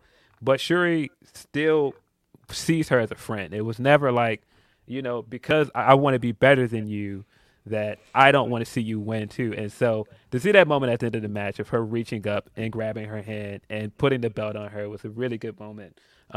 Really good way to end the year. Van Twinblade says Chaz wins, LOL, and once again WWE sucks. Look, I didn't walk away from last night's SmackDown like upset about anything. Like I did think the Chaz was great, guys. Like, I'm annoyed that they went with another like cheap title win, and we've seen way too many of those. Your worst nightmare, Will Washington. Fucking seconds of a title match, no build, no nothing. Like, awful. Yeah, I know. I'm Mr. Anti-Money in the Bank. Like, this and to do Money in the Bank, like Reg said, without Money in the Bank is probably worse. But at the end of the day, I'm still like, whatever, it's fine. Like, it's not like I was. But is that good for Charlotte that we're just like, we expect you to do some fuck shit every time you show up? You know what I mean? Like, I don't know if that's look, I'll say this. I liked her attire a lot. I thought the change in attire was actually really cool for her. Mm-hmm. And at the end of the day, I'm like, okay, it's not like Ronda's reign was like lighting the world on fire. It's not like that was a reign where I'm like, hey, I want to see more of this. So do I have any like real complaints? No. So it's just I'm tired of short title changes. That's the thing I don't want to see any more of. Let's see. Drew says, Happy New Year to my favorite trio. Thank you, Drew. Thank you especially to Will for getting me on my FitBod journey. I'm so excited to see the heights you'll reach in 2023. Thank you. And shout out to FitBod, who continues to sponsor Grapsody. And Drew, I'm really proud of that, that you're getting that fitness goal going. It's tough at first, but once it becomes habit, I'll tell you that it becomes a lot simpler to maintain once it's just kind of worked into your daily routine. I'll say, looking at old Grapsodies and old other podcasts, I wasn't happy with myself. And again, me and T talked about this on Day After Dynamite this week, that, I'm all about body positivity, but it is one of those things where body positivity has to come with the positivity part of it. And that if you're not happy with yourself, then you got to make some changes. And it's okay to make some changes when you're not happy. And whatever that change may be, whether it's a change in attitude, lifestyle, whatever it is, but to get yourself to a place where you're happy with yourself. I was happy with myself for a number of reasons, one of which was that my doctor was like, hey, you're like headed toward diabetes. And I was like, okay, not because I have a family history of it. So, because I know people are like, you didn't get that big, Will. And I'm like, I know, but I do have family history and it's a thing that I needed to get under control. And I have a follow-up visit in like 3 weeks, and hopefully they tell me I did get it under control and not actually you reached the point of no return. Sorry. But we'll find out. So either way, 2023, like, I know people make fun of New Year's resolutions a lot because they're like, it's just some shit you're not going to keep. Doesn't matter. There's no harm in making an attempt to start over. And if you're... And you kept your New Year's resolution for the whole year, didn't you, Will Washington? I mean, I started this on my birthday, right? Or I started this the month before my birthday. No, I'm talking about the other New Year's resolution. Oh, the New Year's that New Year's resolution. Oh my God. Okay, so yeah, I did. I made a really silly New Year's resolution. If people are wondering why there's so many like trolls and shit in my replies on my posts, the reason for that was because I made a New Year's resolution. This is the dumbest New Year's resolution anybody could ever make, and I do not recommend. 0 out of 10. That's my review. And that is, I decided I will not block a single person in 2022. That is crazy. That I was going to go the whole year, basically keeping it all open. No blocks. None. And you've gained like 7,000 followers or something. That can't be good for anybody. Nah, man, I need my block button, buddy. I need my. I'm pretty sure. Yeah, it was a really, really dumb idea, and I didn't block anybody this year. I literally, my replies have just been full of trolls and whatnot. Like, I have muted a lot of people. My mute list is really long. Got a lot of mutes going, and I also, if I feel like a reply is gonna basically be annoying, I'm like, okay, I'm just gonna hide this reply. But I haven't blocked anybody. Nobody is. I cleared my block list too, so that was the first thing I did. Cleared the block list, and then I was like, fresh start. Let's see how 2022 goes with not blocking anybody for the entire year. Man. New Year's Day, you gonna hit the Soldier Boy on these boys. Hop up out the bed, put my block on. Take a look in the mirror, say what's up. Yeah. Well, and that was the thing was, in 2021, I obviously blocked a lot of people. I blocked people for years on Twitter.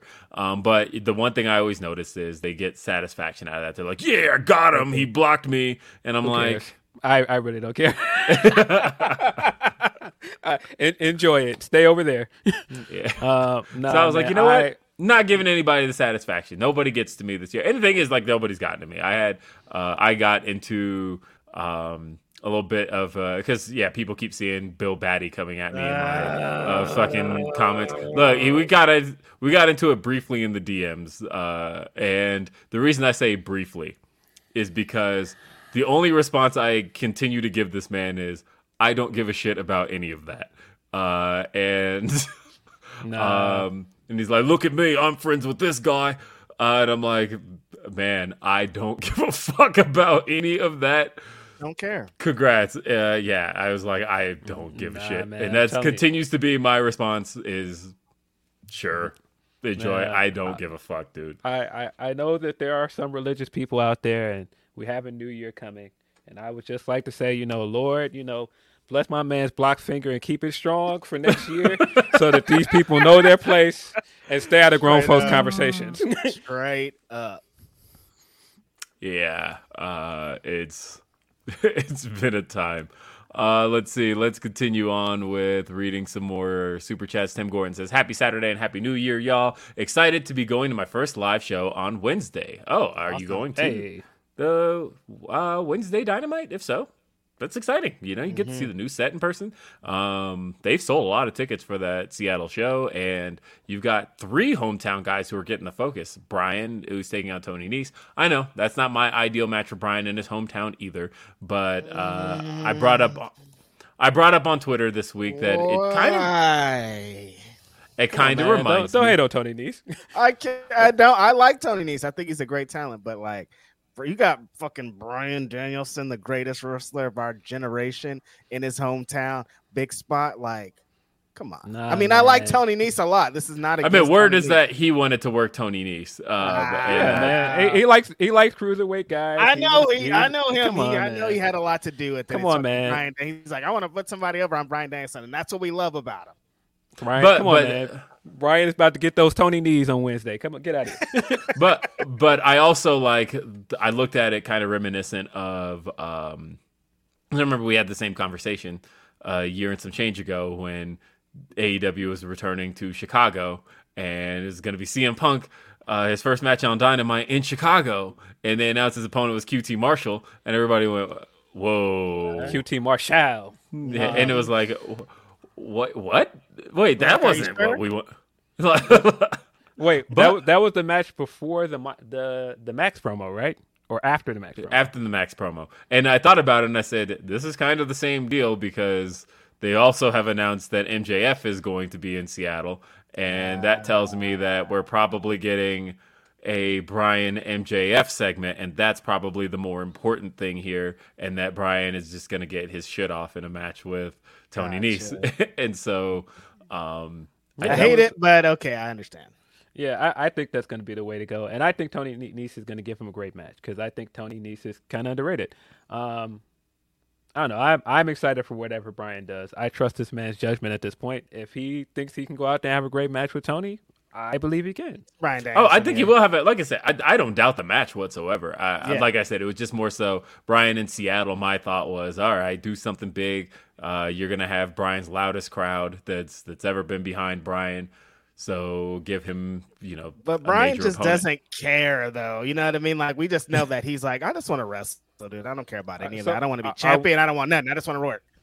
Are we potentially getting any New Japan guys? I know that was a rumor at one point. That was a rumor, but nah, everybody's there. It's literally a show that's just going to be focused around the Seattle guys. The 3 main guys that are getting the focus on the show are Swerve, who's got a match with AR Fox, Bryan Danielson, who's got a match with Tony Nese, and then Darby Allin is really the focus, and that's interesting because he's the most homegrown guy that they've got there, and he's getting the focus when he. I think he's winning the title. I think you think Darby's going over?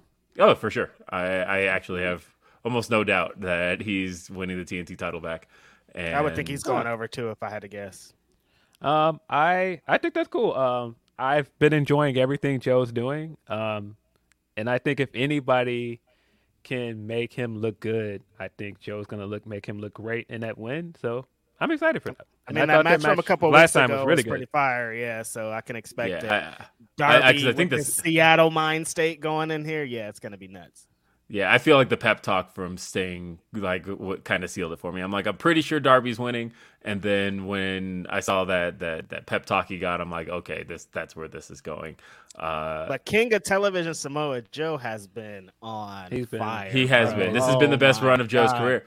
But at the same time, also as we've been told, Ring of Honor TV is starting back up in January, and so. Joe being the TV champion, if anything, I imagine is probably going to kind of keep focus there, and then at that point, I mean, speaking of Joe, I guess we have to talk about how Wardlow lost this week because I didn't expect him to lose as clean as he did, and then my man got him up out of here. He chopped his ponytail off and was like, "Nah, fuck out of here." Chopped his man bun off. It is interesting thinking about where Wardlow was at the beginning of the year and how hot he was and where he is now. I think some of the cool down is I don't want to say it's the booking, but I think that he looked great in the chase, but once he got the title, he cooled down pretty quick. And I don't know. Joe has just been so great that it's just like every time Joe is on TV, I'm like, I want Joe to keep this title. I don't want him to lose. I think the appeal of the TNT title, I can put it on booking because I'll say this. The appeal of the TNT title is that is a title that you're going to get frequent defenses out of, which was a thing Reg talked about earlier this year when people were like, man, the TNT title's changed hands a lot, and Reg brought up the point, and I love that point because I see it a lot now, of, if a title is defended more, it's going to change hands more. That's just the statistical likelihood of having a match with frequent defenses. If it's defended less, then you're going to see less changes. That makes sense to me.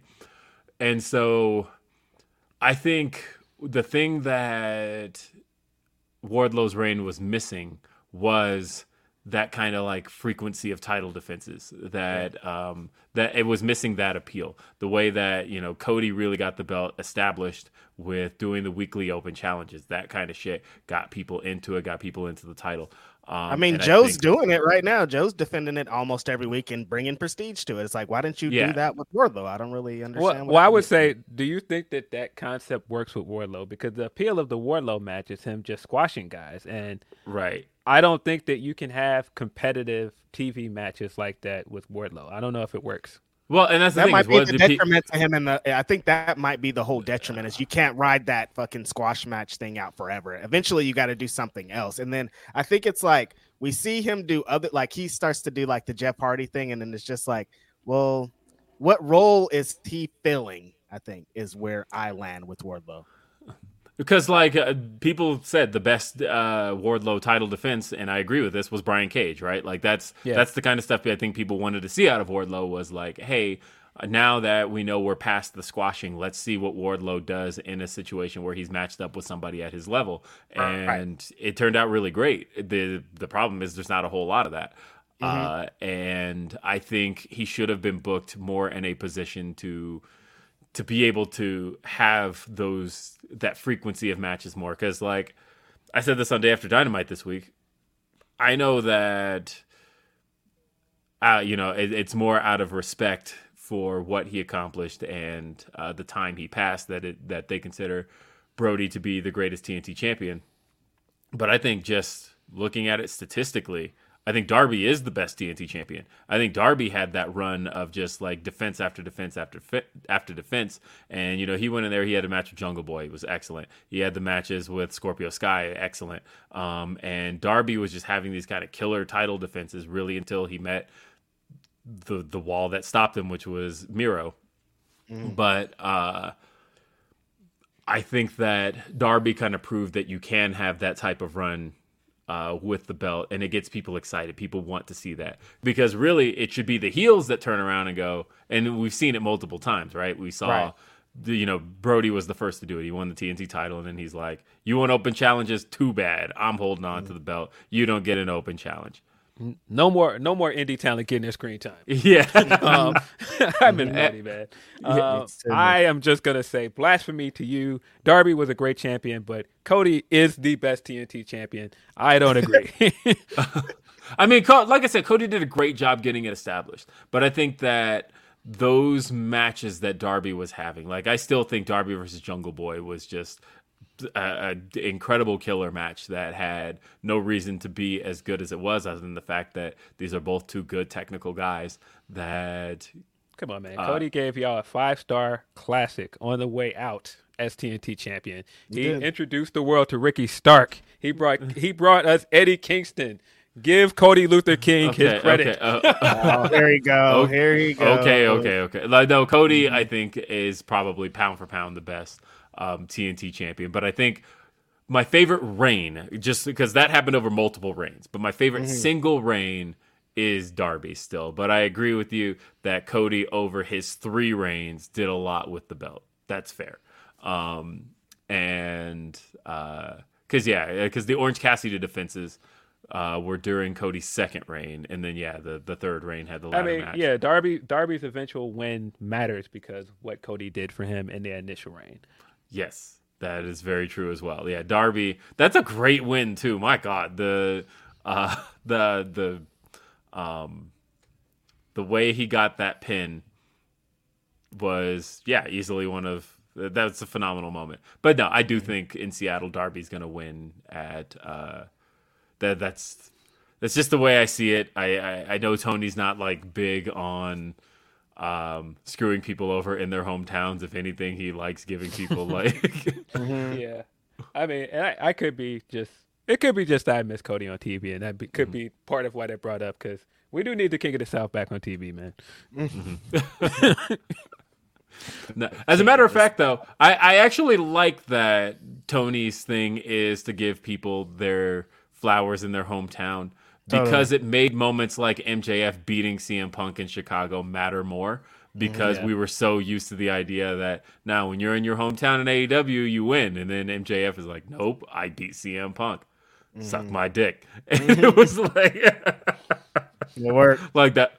And it worked, right? People were mad, and it clicked, because that was not a thing people were used to in AEW.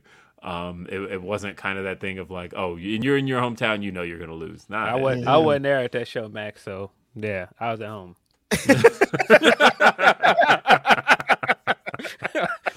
Nah, it was snowing outside. I wasn't going to watch you beat my guy. Damn.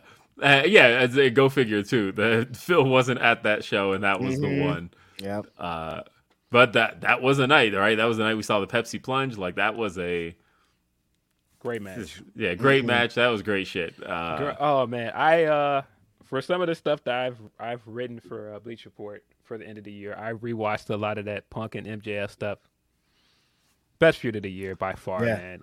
Those promos were so good.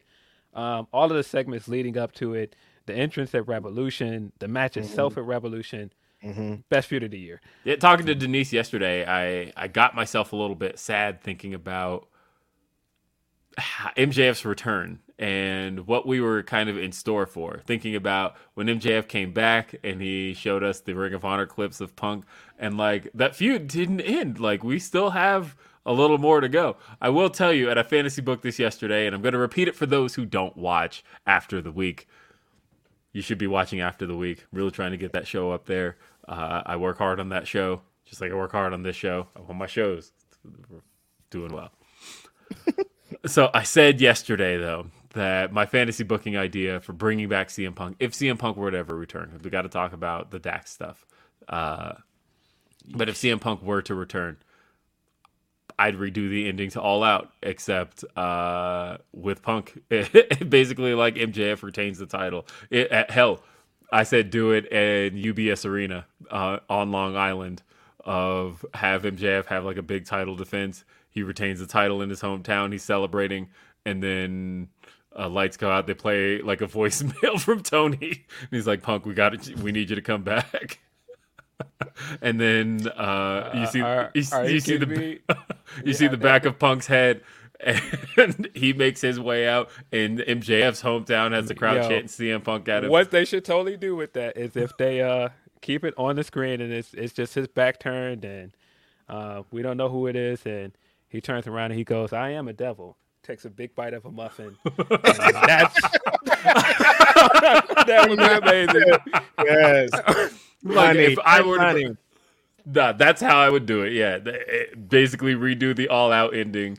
Only have Punk, because like no matter what, I know everybody's like, when CM Punk comes back, if CM Punk comes back, if that ever were to happen, he's got to have a feud with the Elite. I disagree. I think that honestly, I don't think the MJF story is over, and I think that that's kind of the biggest thing that we left on the table is that they're 1-1. And they have never completed the story. We gotta see that match again, man. We gotta get that third match at this point, man. Yeah. Yeah. Shout out to Mendes. Get my guy back on TV. Seriously. Yeah, I really want that third match. Another guy that works hard all day, all night, like Will Washington, and wants to see Punk back on TV. Debuted his podcast this weekend. He was doing a lot of talking. He was on there giving it up. Yeah, Dax. Let's talk, Mr. Harwood. Because he pissed a lot of people off. But he said a lot of things that a lot of people agree. Well, yeah, so there are the things he said that pissed people off. We'll start with that. And then we'll get into the good stuff. So he talked about his boy Jim Cornette. And he explained why he doesn't have a big problem with Jim Cornette. And he gave a little bit of a defense for Jim Cornette. I'll tell you, Dax, where I think a lot of that is what you're missing on why people are upset about what he had to say about Jim Cornette. Let me see if I can articulate this well. So what he said, and I'm paraphrasing here, but he said that, yeah, Jim says a lot of stuff that I don't personally agree with. And he says a lot of stuff that really rubs me the wrong way too. But, Jim has done it all in this business.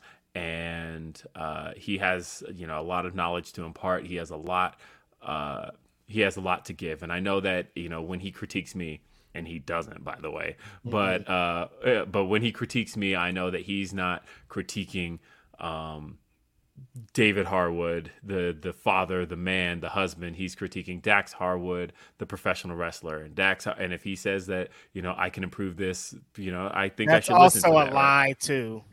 Well, so that's where I'm going with this. That I think that's a very easy thing to say when you are white man from the South, because that's Jim Cornette's favorite. And a tag team, a white man and a tag team. Like, come on, dude. That does an old school gimmick. That also gives it up to the tag teams that Cornette likes. Yeah, come on. Like, but all of that is really easy to say. But like when... So you mentioned he's coming after Dax the Performer, and Dax the Performer is something that can obviously be changed, it's something that can be upgraded, all of those things.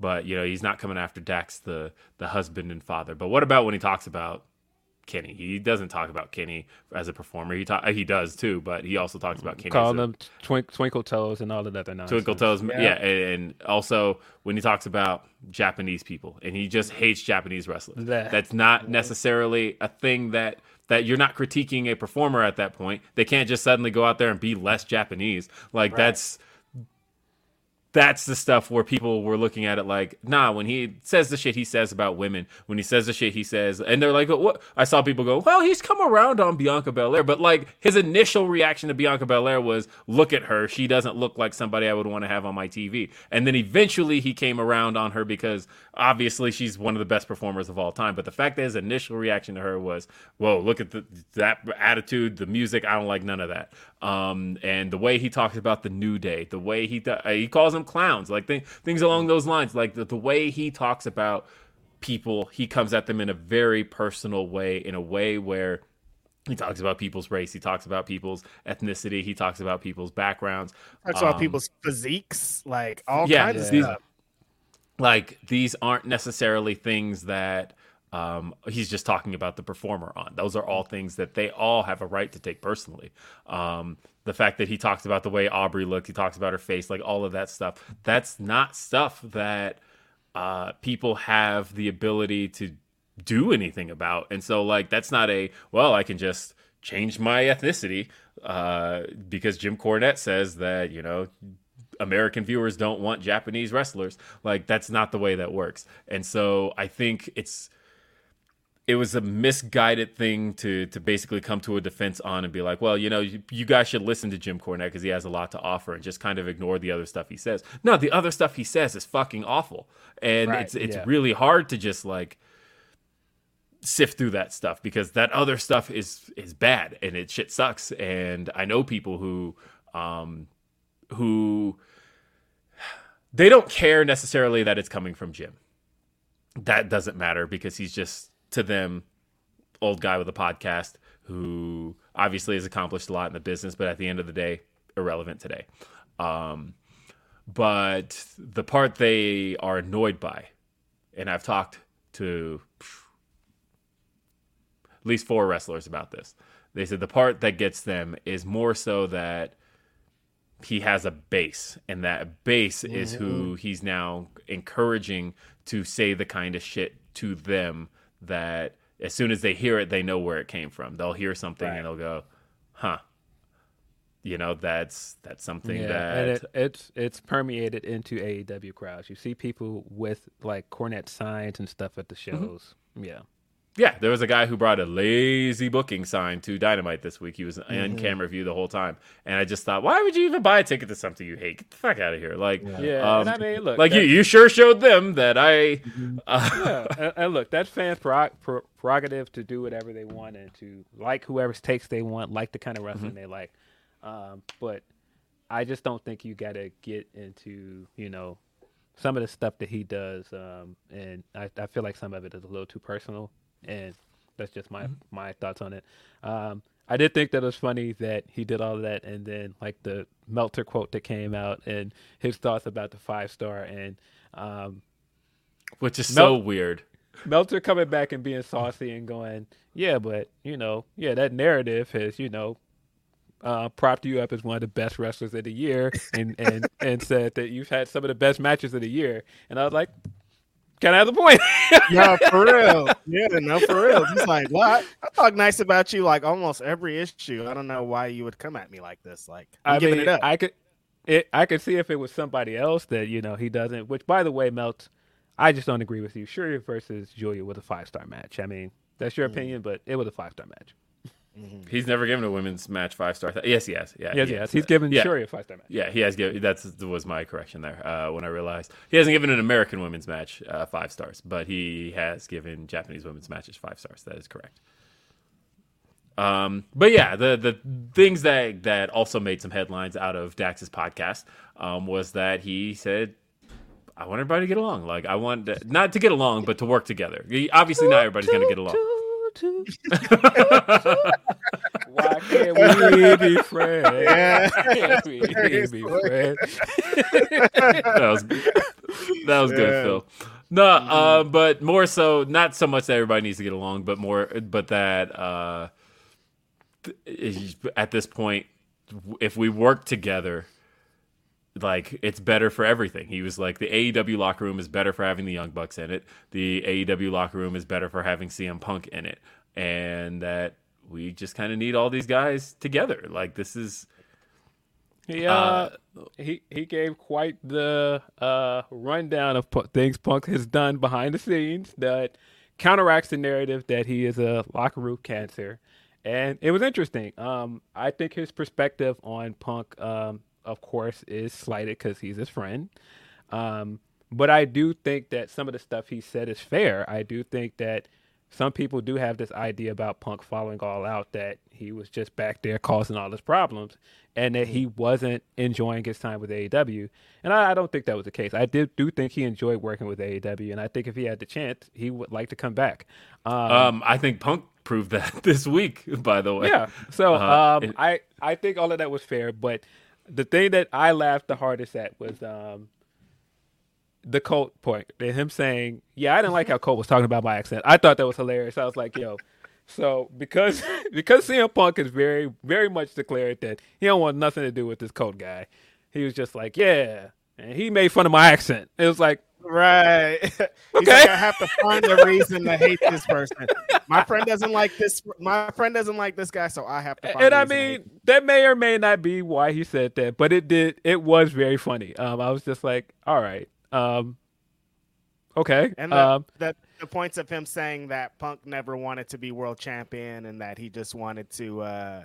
He was just kind of in the Bryan Danielson thing of like, I just want to be here helping young people out, putting people over. But his hand was forced essentially, and that's why all the stuff happened. A lot of interesting things to come out that podcast. And I can't believe that. I can believe that he didn't want to be champion, and that for business sake, it did make sense to make him champion. Right. But it does paint a very rosy picture of CM Punk, and I can see where people would be like, all right, the guy got 2 title reigns. You're telling me he didn't want neither one of those? Like, come on. You're giving me the title again, man? Oh, come on. Yeah, so I don't know. But then, Wrestling Observer this week, story came out that Chris Jericho had informed the locker friend of the room. show, Chris Jericho. Yeah. Chris Jericho had informed the locker room that, you know, as long as he's there, he's making sure CM Punk never comes back.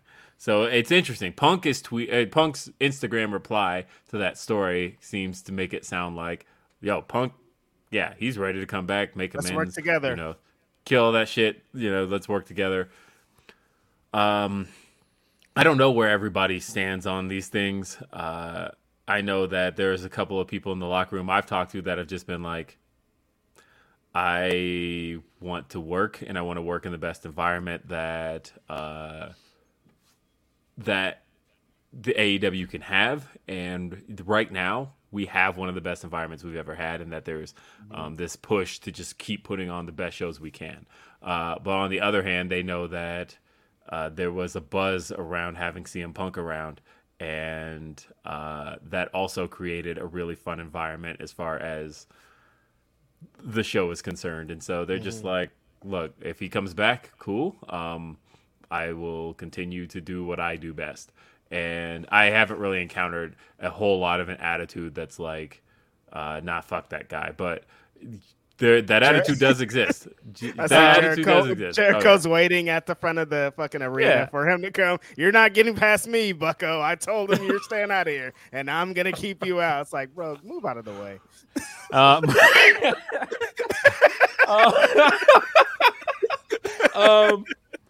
I mean, obviously, when he comes back, he's got work to do to, you know, gain people's trust again. That's not just, you know, the locker room. That's some fans. Totally. But I think some fans are very much not on the Punk train anymore. I don't know. Of course, you know, I would love to see him come back.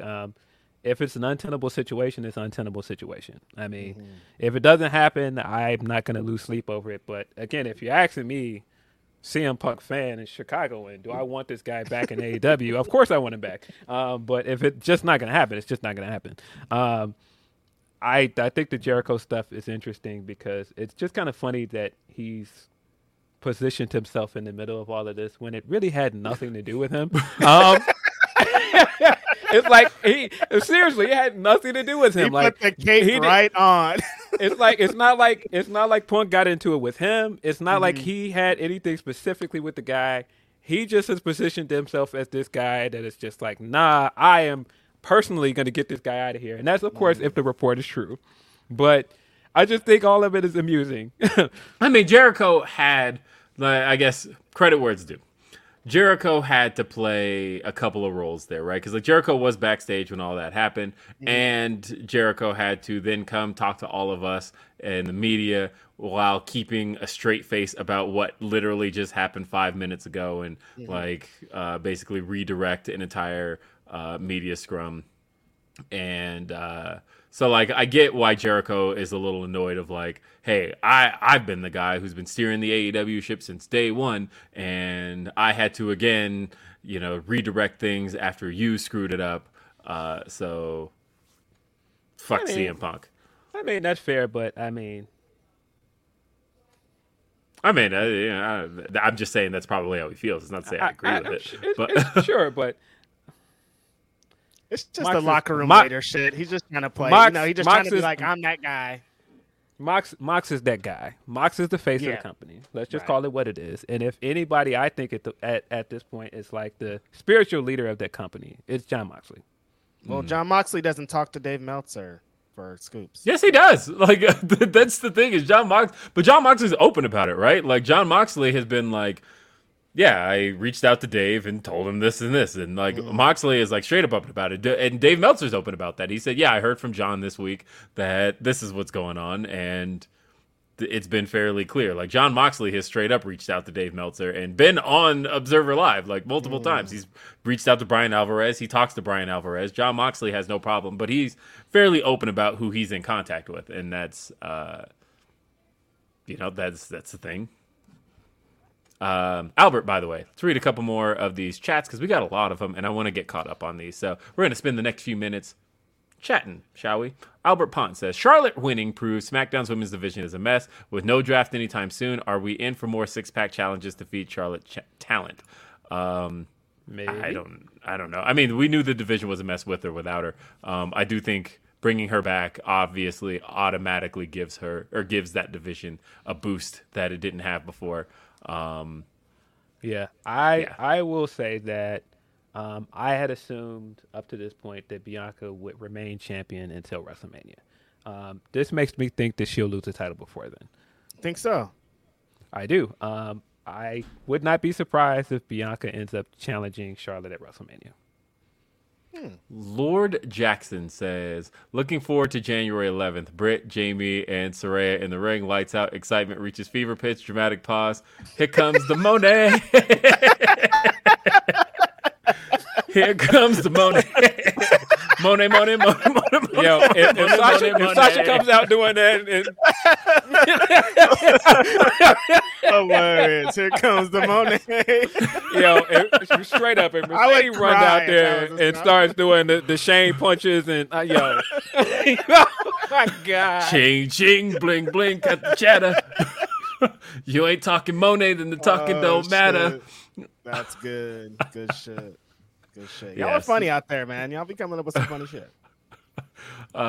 Church pastor says, blessings, brothers, for an even greater 2023. Your voices definitely are changing pro wrestling. Thank you. Appreciate you. King of the North says, Kenny, Goat Mega, and the Young Goats with another masterclass Wednesday. Rikishi's sons could never.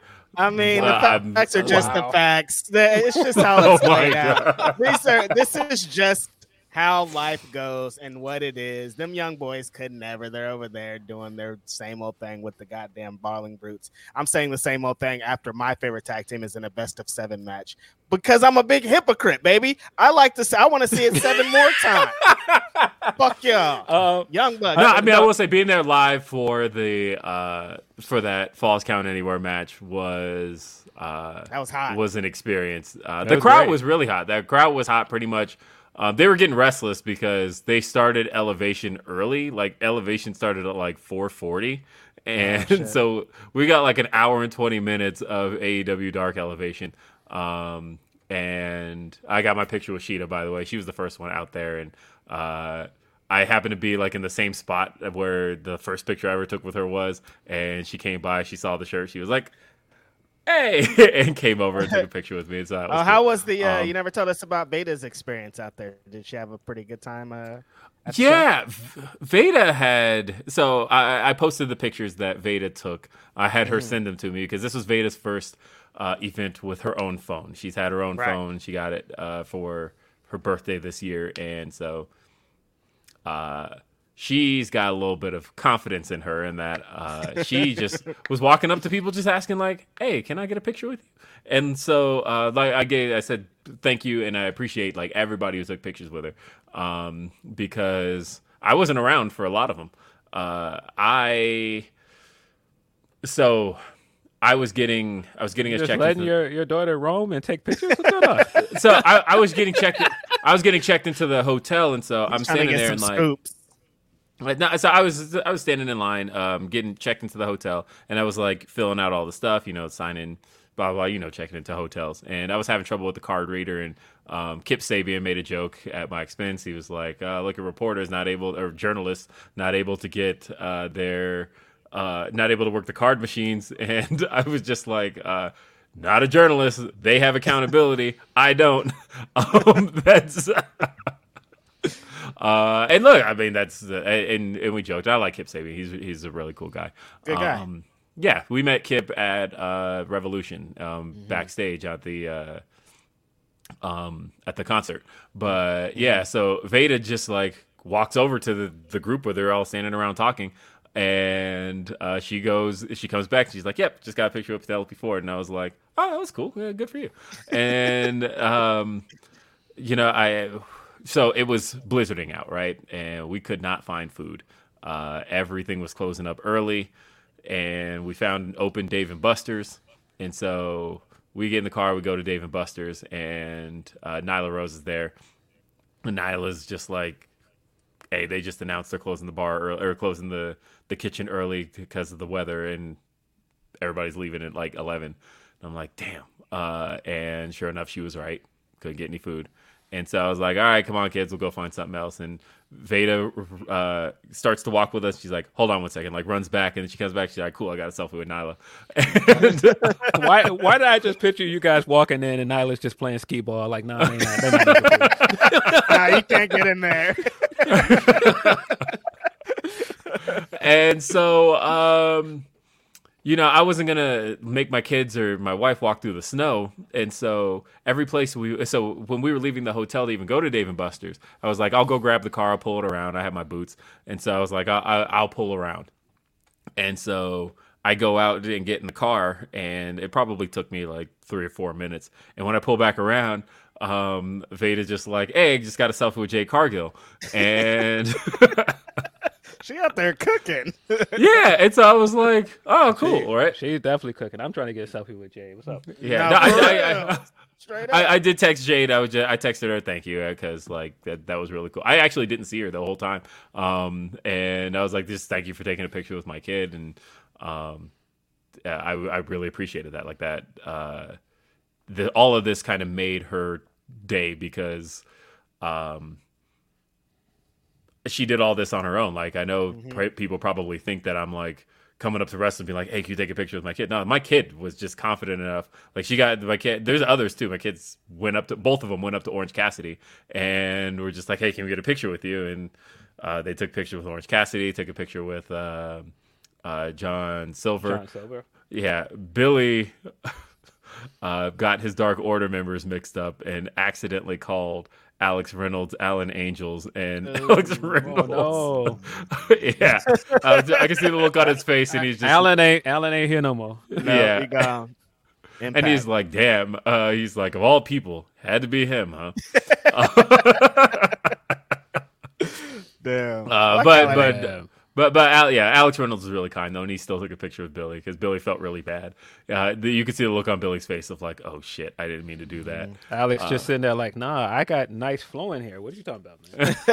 Hey, so did wait. First off, after they got all that money, the Allen Angels had flowing hair. You don't remember the BTE bit where they after they won Matt Hardy's money and they all spent it on various things, and and Alan Angel spent his on flowing locks. Yeah. Shout out to Orange Cassidy, by the way. Yeah, that guy is, man. He's cooking right now. I think he's having the best run of his career right now. I think we've taken this guy for granted. I think people that just try to turn him into a joke wrestler. This guy is working, bro. That match last night was great. Yes. He hasn't been that comedy guy for so long. I don't even know why people are still running with this narrative. That's the picture he took with my kids, by the way. That's good. Yeah. So, but again, they all just walked up and just Veda was very confident, and that was her first experience at a wrestling show with her own phone and just getting to talk to everybody she wanted to talk to. And I was really proud of her for having the confidence to do all that. Albert Ponce asks, Will, what is your Sasha percentage at the moment? By the way, discovered you cats this year. Thanks for keeping it 100. I feel she will help AEW immensely. Will this lead to tag belts? Funny you said that, because I was thinking about something. We've got there's a few people. I was thinking about the fact that we've got this Willow and Ruby tandem at the moment. It's actually kind of a functioning tandem. I actually like the idea of Ruby being the kind of straight face. I compared it to Wednesday and what's the other girl's name? God, why am I drawing a blank on the cast of Wednesday? Because I just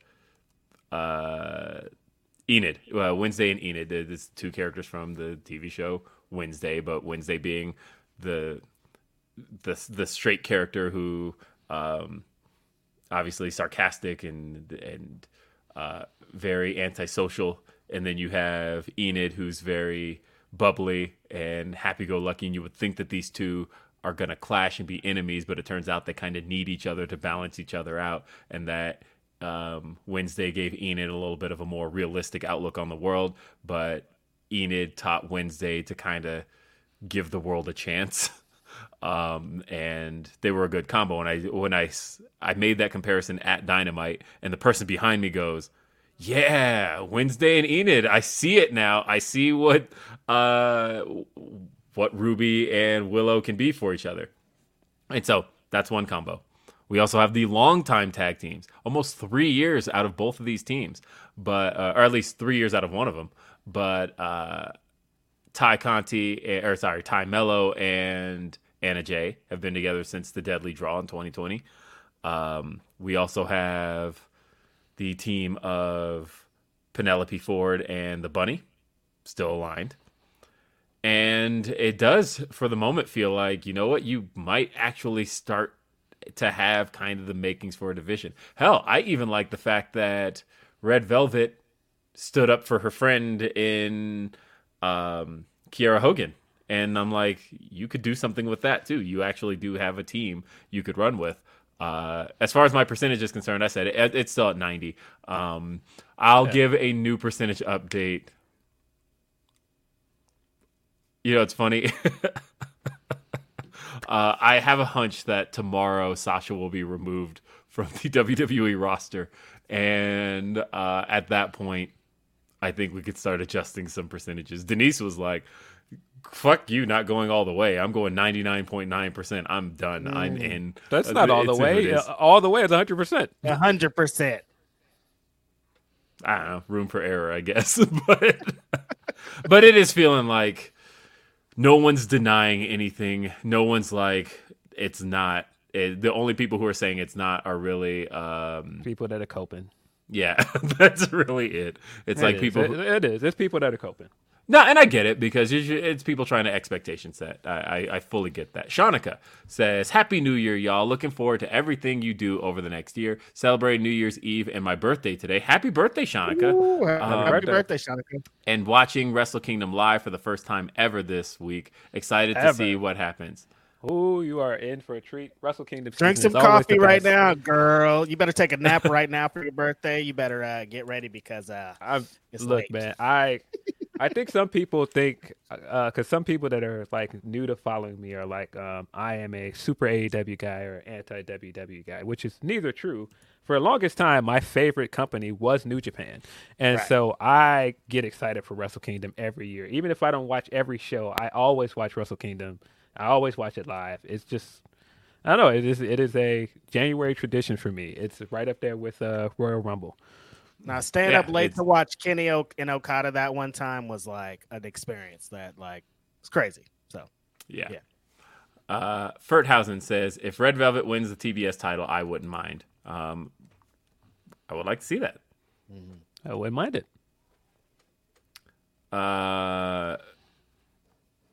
Hold on. I gotta. I just have to screen cap one quick comment for different reasons. But we got this one from Joe. It says, "Thank you for a great year. You guys rule. And this is something I look forward to listening to every week. Is Velvet the one to dethrone Jade?" I don't know, but I feel like that would be a good story and a good thing for kind of bringing things full circle. I think that would be really cool. She's on the short list of people for sure, you know. Yes. And also, speaking of short, because she also, compared to Jade, is so much significantly shorter. It's insane. Let's see. We got another one. This one's from Haley. It says, "What are some of your dream matches for the women's division in 2023?" Either women's division. I'm sure we're talking across the board. I mean, I've been campaigning for Asuka Io for as long as I can campaign. I feel like this is the year to do it. I feel like it should happen at a big pay-per-view like SummerSlam or something like that. Just because, to my knowledge, they've never had a one-on-one match. They've had tag matches together. They've been in a ring together, but they've never had a big one-on-one feud. And I feel like it should happen on the biggest stage possibly in WWE. They're leaving money on the table if they don't. Every time they've hinted at this, people have gotten excited for it. So I feel like that needs to happen. On the AEW side, if we're getting Mercedes versus Shida is the way to go. I want to see that match in 2023. You know what I think about a lot? I'm thinking a lot about what this iteration of Mercedes is about to be. Because thinking about who she's been training with, where she's been training, and then a little tweet came back to mind. Do you remember when she was watching Double or Nothing and she tweeted about how much she just loves wrestling? Do you remember what match that was during? Wasn't it Young Bucks and Lucha Bros? It was. I can't help but wonder what Sasha has in mind for what she has been training in Mexico for a month. It's a different speed. She's going to be wrestling way different than she ever did in the World Wrestling Federation. So this is going to be super interesting. Yeah, all my dream matches involve Mercedes and anybody on the AEW. Mercedes and Jamie is crazy. Mercedes and Willow is insane. Mercedes and Trish Adora, I don't know. I want everybody to just wrestle Mercedes every week, just like Bryan Danielson. Do exactly what you're doing with Bryan Danielson, but with Mercedes, and we're lit. Yeah. RH says Charlotte wins. LOL. Reg is spot on though. I didn't hate it, but I only mostly because I was so amused by the whole thing. Yeah. I mean, speaking of Mercedes, Mercedes Julia. This is going to be... that would be amazing. Yeah. Ferdhausen says, going to my first AEW show in Seattle, not only seeing hometown wrestlers, but they are involved in stories that I'm loving. So, yeah, I mean, like I said, if there was ever a week to not have the Elite Death Triangle stuff going, this is kind of the week to do it because you have... a lot of stuff surrounding the hometown people, and I've been underselling it, but like Ricky Starks and Chris Jericho feels like a top tier match, and the fact that it's gonna have Ricky and the fact that Ricky is still considered, on a different legendary level than Chris Jericho, but this feels right. It feels like a right first time match. So, do you guys feel on the Kenny side? Do you think the Bucks are gonna go with them over there? You think they're gonna be as seconds? Well, didn't Meltz talk about this? And he said that they were initially scheduled to go with him, but it doesn't seem like it's happening. Yeah. I don't know. What is the over under on my bold prediction? By the way, now that AJ Styles is injured, that he was going to show up at Wrestle Kingdom with Carl Anderson. Definitely under now. Shout out to AJ Styles. Hopefully he recovers quickly. Yeah, it does. And, he mentioned that this is going to be the longest time off he's ever had in his career, which is just kind of wild. AJ Styles has been just consistently going for the last 22 years. And he's definitely just been in our line of sight for that entire time. It's interesting to think that he's never had an injury this significant. And now in a time where he is This is why I don't like, as some people on Twitter call them, the safety police of pro wrestling, who are like, don't do that spot, it's too dangerous. I don't like this guy because he wrestles a dangerous style and he's going to cripple himself and blah, blah, blah, blah, blah. The reason I don't like to do any of that is because you never know what's going to cause an injury. AJ Styles, as AJ mentioned himself, he's working kind of the lightest style he's ever worked in his career.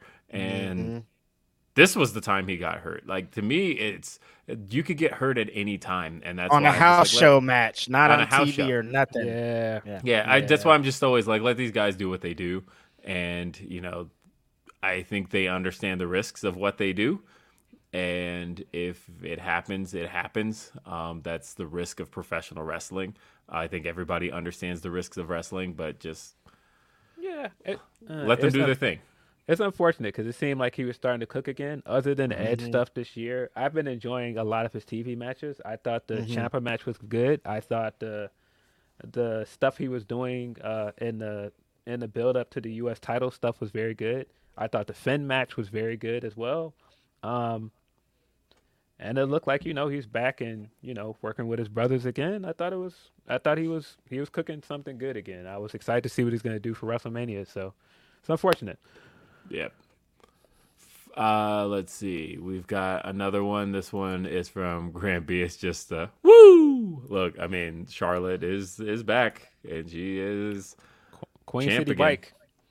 Bike. We got Orion Bid 666 says credit to Shayna for trying to be a good friend.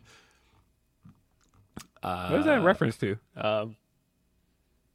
Because she put her foot up on the rope and she was trying to help her win that match, which I thought that was hilarious. That the ref saw him do it. Yeah. The ref saw her do it, and he was like, "Yeah, what are you doing? What are you doing? What are you doing over there?" And I'm like, "You saw her put. You watched it, dude. You watched it. You saw her put that foot on the rope. What are you doing?" And same thing you said, Orion Ben 666. My dreams of Julia versus Mercedes are now at 80%. I would love to see it.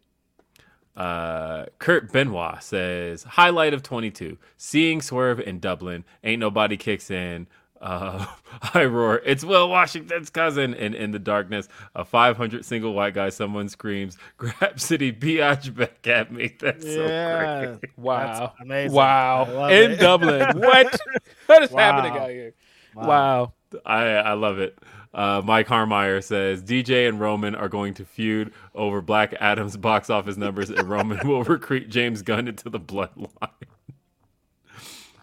DJ. Yeah.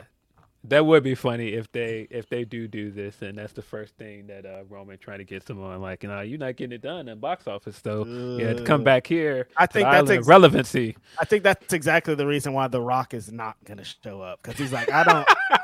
Y'all are not about to be getting these jokes off on me on TV. No, he's got to get jokes off. By the way, Top Dollar, they put that man in a box last night. But I have said that that a heel turn is kind of what they need, and this feels like exactly where they're going. Everybody was basically roasting Top Dollar over the botched dive, and then they had Ricochet get some jokes in, and that's when Top Dollar finally shoved him and got angry, and they announced Top Dollar versus Ricochet Royal Rumble qualifier next week. Bald light-skinned niggas with beards. It's lit for bald light-skinned niggas with beards right now. Who gonna win? I think that's where the turn is official. Yeah, I mean, well, really, the funny thing is, he kind of wasn't wrong to be mad. Like, y'all gonna come a week later and start throwing jokes. I'd been mad too. Like, what is this? Nah, for real, I could have been hurt out here. Y'all get y'all jokes off a week later, like at my expense, like, and it was a room full of us. Like, yo, what are we doing? What is it? Yeah, what the fuck's going on? Like, yo, Kofi, what you doing? But the thing is, that's really how it does, right? I mean, that's really how it happens, goes. though. Yeah, that's how it happens. Yeah, but I still understand why he was mad. I'd have been looking around like, yo, what's up with y'all? Mm-hmm. And I like how Ashanti was like trying to kind of bring it back, and he's like, well, we almost won the tag titles, and they were like, yeah, but the botch, like that. Not enough. Yeah, I thought the segment was good. I think playing into it is the way to go. New Day with the broom was very funny. Because at first, when they brought out the broom, I was like, "Oh, did somebody like recently get married? Is that what we're doing here?" And then they were like, and then when I realized, it took me like 2 seconds, but when he was like, "Oh, just making sure you can clear it," I was like, "Oh, I see what's happening." You thought they were going to lift it up a little bit higher, and No Way Jose was just going to come in and start limboing? Not No Way Jose. Oh man, Joel Wood. Joel, what's the percentage? Wood says, "See, Rock. That's what happens when you join DC. Your whole character goes to hell. Should have just went to Marvel." Yeesh. I mean, he basically said he was open to business with Marvel stuff, and that message he put out thanking the fans. Yeah. Let's see. Valab says, all combinations of the post-Wrestle Kingdom angles are crazy. Jay versus Ospreay, Kenny versus Jay, Kenny versus Okada, Ospreay versus Okada. Yeah. I really think the story of Ospreay versus Okada is like one of the best stories New Japan is building right now. I think, I've said many times, I think that G1 Classic Finals is so good just because of all the story stuff they're doing there with Ospreay. Ospreay's going to beat Okada at some point, and it's going to be a triumphant moment for him. Quietly had a very great year as well. I think any other year he would be Wrestler of the Year if it wasn't, so many other guys having great years as well. But, yeah, I am very curious to see who's going to go over in that match because in my head, I'm like, logically, it seems like Ospreay should win because Ospreay is going to be the guy that sticks around. He's a New Japan guy. Right. But yeah, I can see the reasoning for Omega to win as well. Let's see. Zero Prime says, "Yo, Will, did you get a chance to see Sheeta's title matches? I assume you're referring to her Ice Ribbon title defenses or title defense. I didn't know there was another if there was, but I hadn't got a chance to see it yet. But I can easily open my Wrestle Universe app and and give it a watch, but I haven't yet. Wasn't that just yesterday? I think it was. I saw it when she posted pictures, but maybe I'm wrong. Let's see. Shane Monster says, and he sent this before we talked about this, but here's to a less crazy 2023. What's your reactions to Dax's pod? Seems like FTR's future in AEW might be tied to Punk's from Dax's Unity plea. Well, the funny thing that I thought people misread, and they were like, because we've heard all of the Dax contract stuff going into next year, that their contract is up in April. I felt like this kind of showed the hand that he's not going anywhere. I think he's sticking around. Mm-hmm. I think that anybody that's getting worked into thinking he's leaving and to go to WWE is exactly that. They're getting worked. Like, because he's saying, I want Punk to come back so we can keep doing this. Like, if he comes back to AEW, how would he keep doing this if he's going to somewhere else? So, yeah. Yeah. Let's see. Got a couple more. Orion Ben 666 says, "So, Reg, what Smex toy are you boxing in the kitchen? Imagine being WWE social media director, seeing that video come across. Happy New Year, Grapsody." Yeah, the homie Jake Paul was wilding, hitting the BBC in his kitchen. I don't know what's going on with that, but boxing something. I'm not a boxer. Let's see. Deontay says, "I'm at work and I heard Tam Tam name. Don't sleep on her. That's all I'm saying. Happy New Year, my fam. Wrestling 2023 gonna be fantastic." Thank you, Deontay. A lot of appreciate everything you've given to us this whole year. Always been a big supporter of Grapsody. Very cool. Happy New Year to you. Caden says, "In honor of the 1-year anniversary of the best promo of all time, who told you it was open mic night?" Listen, get Brandy Rose back on TV, man. I don't know who needs to do this, but get Brandy Rose back on TV. Come on. Oh, I know a perfect opportunity for it. The Royal Rumble is coming up, and we do need a new winner. Brandy Rose. My brain farted for a second because I'm thinking he was talking about the Jade one. I'm like, that was 2 years ago. I'm like, nope, you're talking about Dan Lambert and Brandy. Yes. I forgot you're a black belt. Oh my God, I forgot about that line. Which, by the way, I was sitting here like I have to respectfully disagree with our guest and Tony Khan, and We don't need Dan Lambert back on TV. No, I'm good. Yes. Oh man, Yeah, that was a I'm a time. black so- bitch is wild. Cringe. Super cringe. That But yeah, was bring the Brandy back. Brandy 2 belts, baby. I still want my dream to come true. Brandy 2 belts. She's holding at the end of WrestleMania. She also does a Roman Reigns, and she works both nights, and she wins both belts. Fam. What? Not into it, Phil. Nah.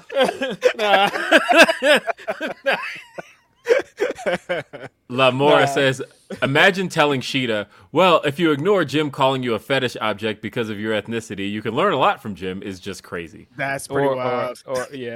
Or all other crazy stuff he said about Sheeta. Yeah, nah. Mm-hmm. Yeah.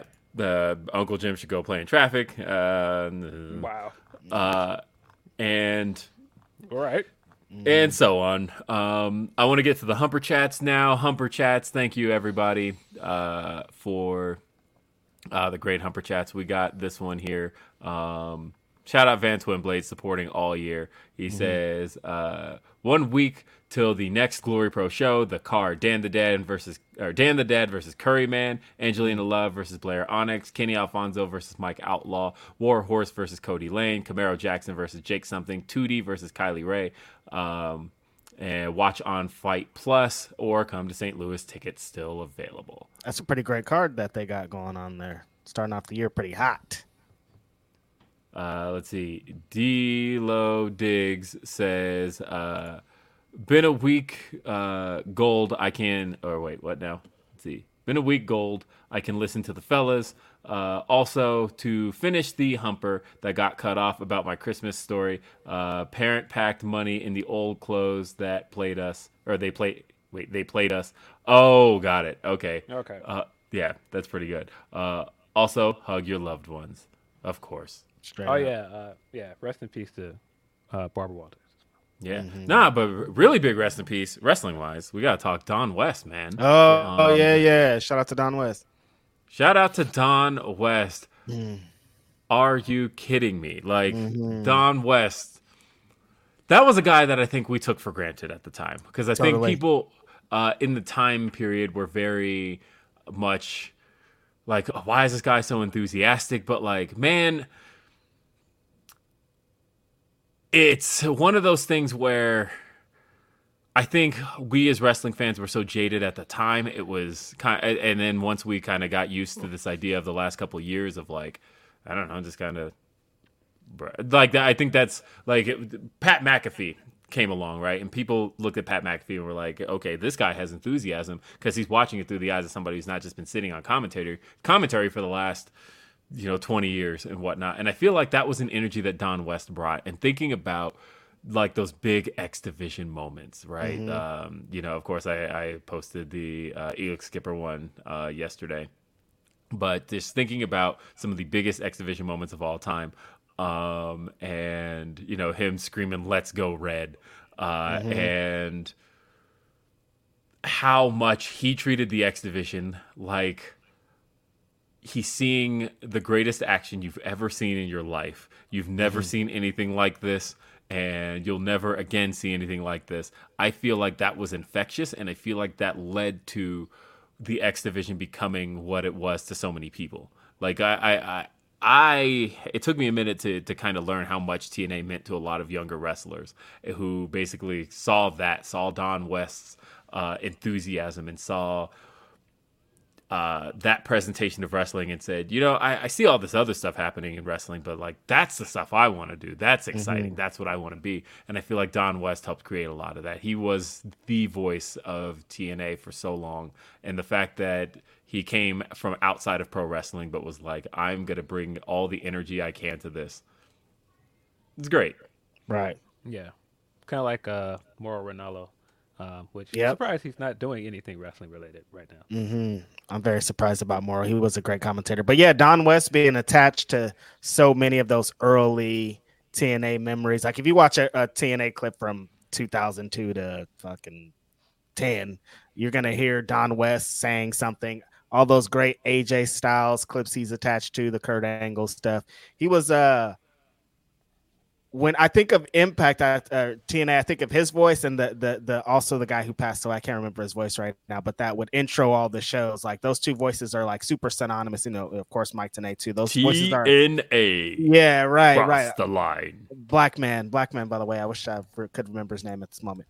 But yeah, Don West was. I agree with Will Washington. I think we took for granted him being there every single week. And doing it and just being super enthusiastic, and we're just used to monotone and all these things. So I'm super appreciative of everything that he gave us as a commentator, and rest in peace to Don West. Shout out to his family, all the things, because he was a great part of wrestling history. Yeah. Agreed. Losing family this close to Christmas sucks too. It's awful. It does. Yeah. Mm-hmm. But yeah, rest in peace, Don West. We will miss Don West. Like, I was just watching that video of his, I was watching the Don West video that it was right before AEW had launched, and he was kind of just putting over everything everybody was doing and how excited it was and how excited he was for it. And he's like, I wish we had done all of this stuff, and I hope AEW takes over because you guys are young and hungry and blah, blah, blah. And it was like, even just in those last few years, he was just excited about the pro wrestling, and he had made a name for himself in it. It was such great stuff. I will miss you, Don West. Mm-hmm. And let's see, we also have another Humper chat. What's the next one to read? This one's from Atlas Earth. It says, what are y'all's thoughts? Oh, yeah, we read this one, didn't we? Yep. Yes, we did. My bad. Corey Lamb says, it's been great watching your streams this year, but Reg impersonating the Rampage at 8 on the New Year's episode has had me laughing all year. Keep up the amazing work, guys. I don't remember that, but I'm sure it was. I don't remember that either. That was Tony. Oh yeah. Yes. I do remember. I'm still not remembering what happened. But after Tony's tweet, remember, like, he said everything he said, and then he did the whole. Okay, I now remember. That was wild, man. It's like, no, I didn't really fuck with that shit, but y'all should watch Rampage at 8, though. It's like, what about that first part, though, bro? That was a crazy segue. What a time. What a time. Let's see. Kyle says, much love to my favorite podcast, Grapsody. Hope y'all three and everyone watching has a happy and healthy new year, and 2023 is a dope year for wrestling overall. I hope it is. Truly looking forward to it.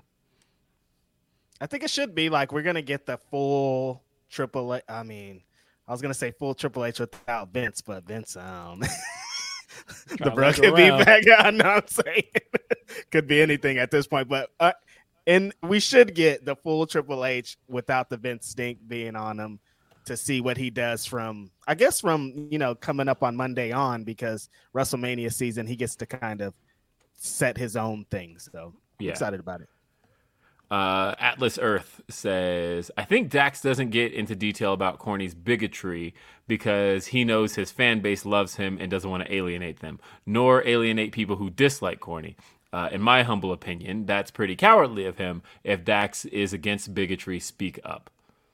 Yeah, I get not wanting to alienate certain fans and wanting to,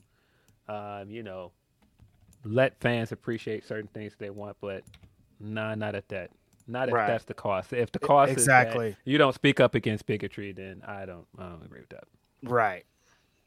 Pablo says, happy holidays, Grapsody. Joining late and just have to say, you all had an incredible year with some of my favorite interviews. Most improved AEW on-screen talent of the year. On-screen talent. Most improved on-screen talent of the year. I would say. Oh, wait a minute. Is that one from last week? I think we read that one. But either way, my bad. But either way, so I think we did read that one last week. My bad. Mm-hmm. Oh, because and the reason I misread that one is because we actually have a different one from Pablo, and this one says, Happy New Year, Grapsody. Thanks for the great content. Will, loudest reaction on Wednesday from our section, Jungle Hook, and maybe Acclaimed and Father Ass. Acclaimed did get a really great reaction. I told the story on Day After Dynamite, but I think it's more appropriate here that Max Caster and Anthony Bowens came out to the ring, and they were scissoring everybody. Bowens was really cool. Caster, on the other hand, he scissors both my kids, then looks up and realizes whose kids it is, and he's like, taking my scissors back. What's up with you, Max? What's going on here, bro? Like, What's up with you, bro? I'm not really getting it. What's up? Yeah, you seen other Max throwing shots at us? You think it's cool to do that now? Like, what's wrong with you, man? And you ducked the smoke. The smoke was brought to your doorstep, and you were like, I'll say I had a good laugh, but it was man. Yeah, come on, man. I just gave my man props on his I did too. Segment this week. Man, I thought it was a great segment, and also the new Dynamite presentation, giving title matches on Dynamite animated versus screens. Excellent shit. I thought that was really cool. But it was funny when me and Caster made eye contact. Wow, we're like 2 feet away from each other, and that look of he was like, it was very funny. Shout out to Anthony Bowens. yes.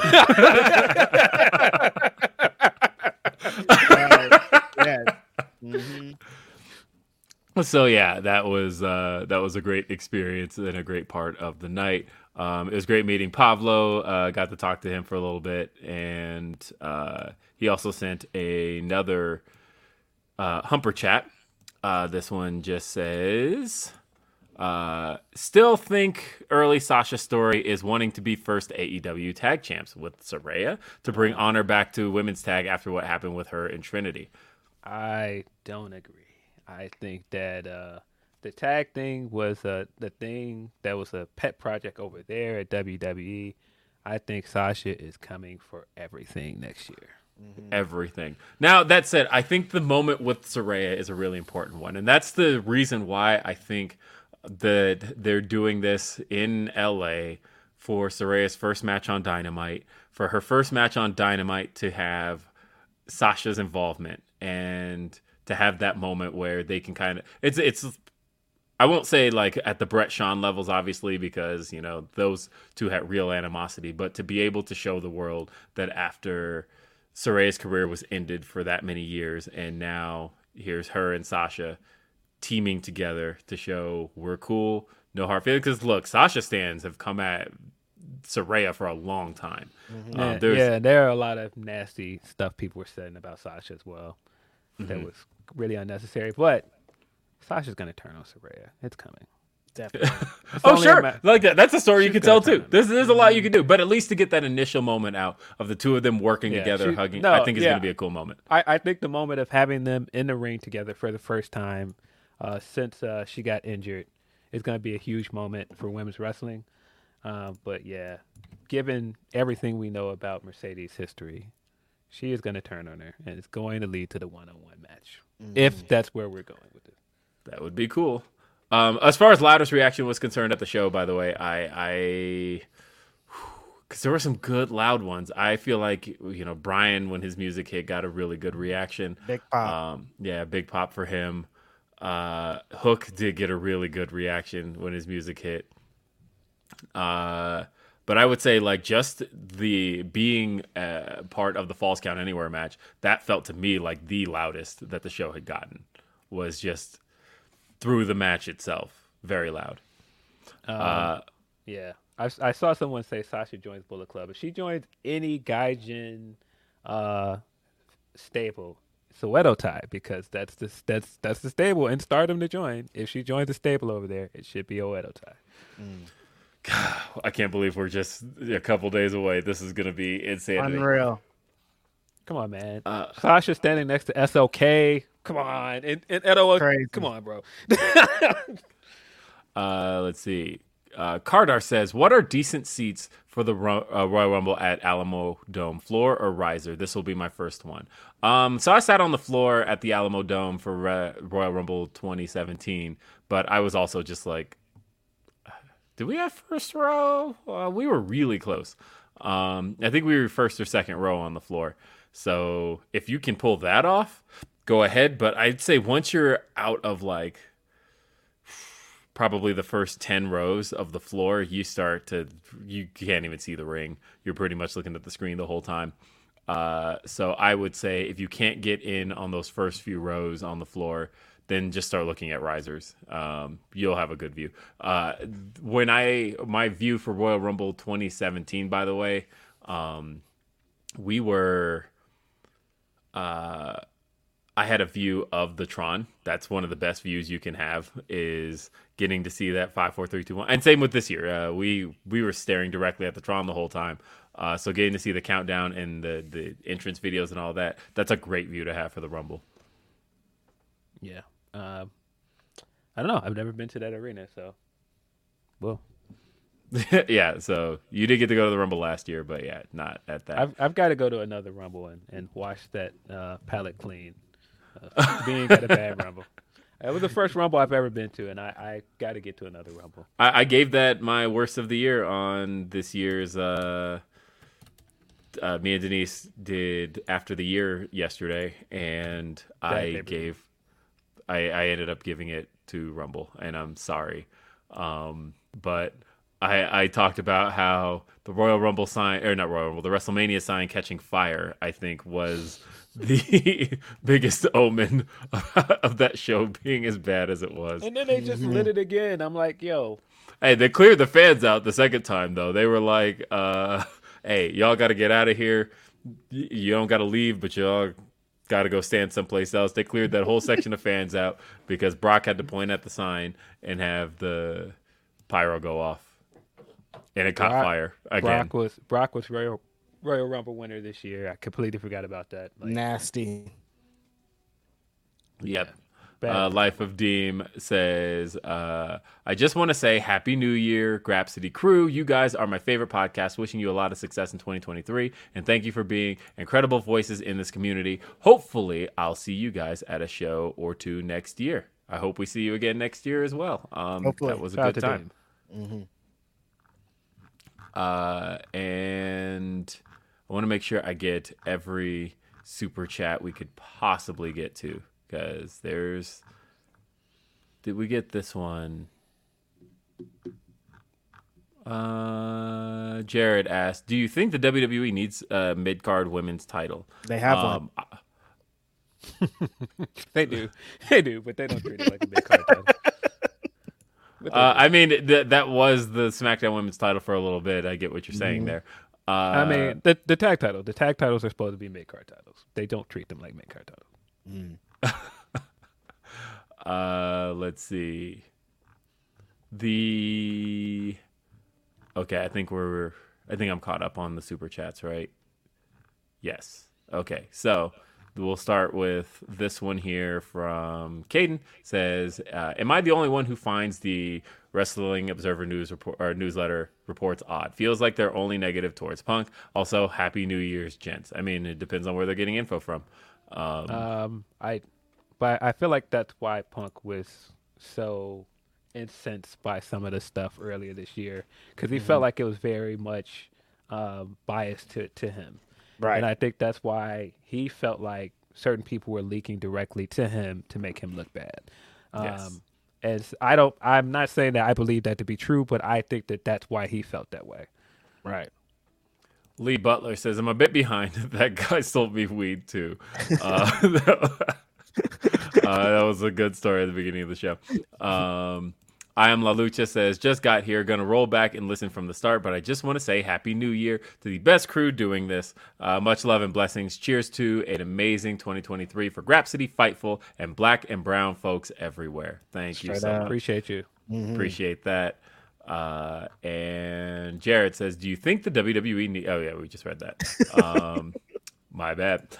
Brent says, Happy New Year's, evil gentlemen. Man, hell of man, Hell of War 2 just feels like TK isn't showing down with the crazy one bit in 2023. Can't wait to see what you guys accomplish next year. Thank you, Brent. Appreciate it. Appreciate you, Brent. And Caden says, after Glass Onion, do we all agree Batista is the greatest wrestler turned actor of all time? His range is phenomenal. I think it's Debo. It's Debo. I mean, it kind of is. It kind of is. Nah, man. I will say that Batista is. He's definitely in the conversation for greatest of all time. Yeah, I think Batista definitely surprised people, right? Because like Batista was never a great mic guy, and you know, I distinctly remember everybody making fun of him. I was one of them when he had that line where he was talking about the Hell in a Cell, and he says, "Where weapons are not only welcome, they're allowed." And they're like, you said that. You said that backwards, Dave. And like nobody popped because that was. Are you sure he wasn't? He was in character as Drax as Drax all the way back then.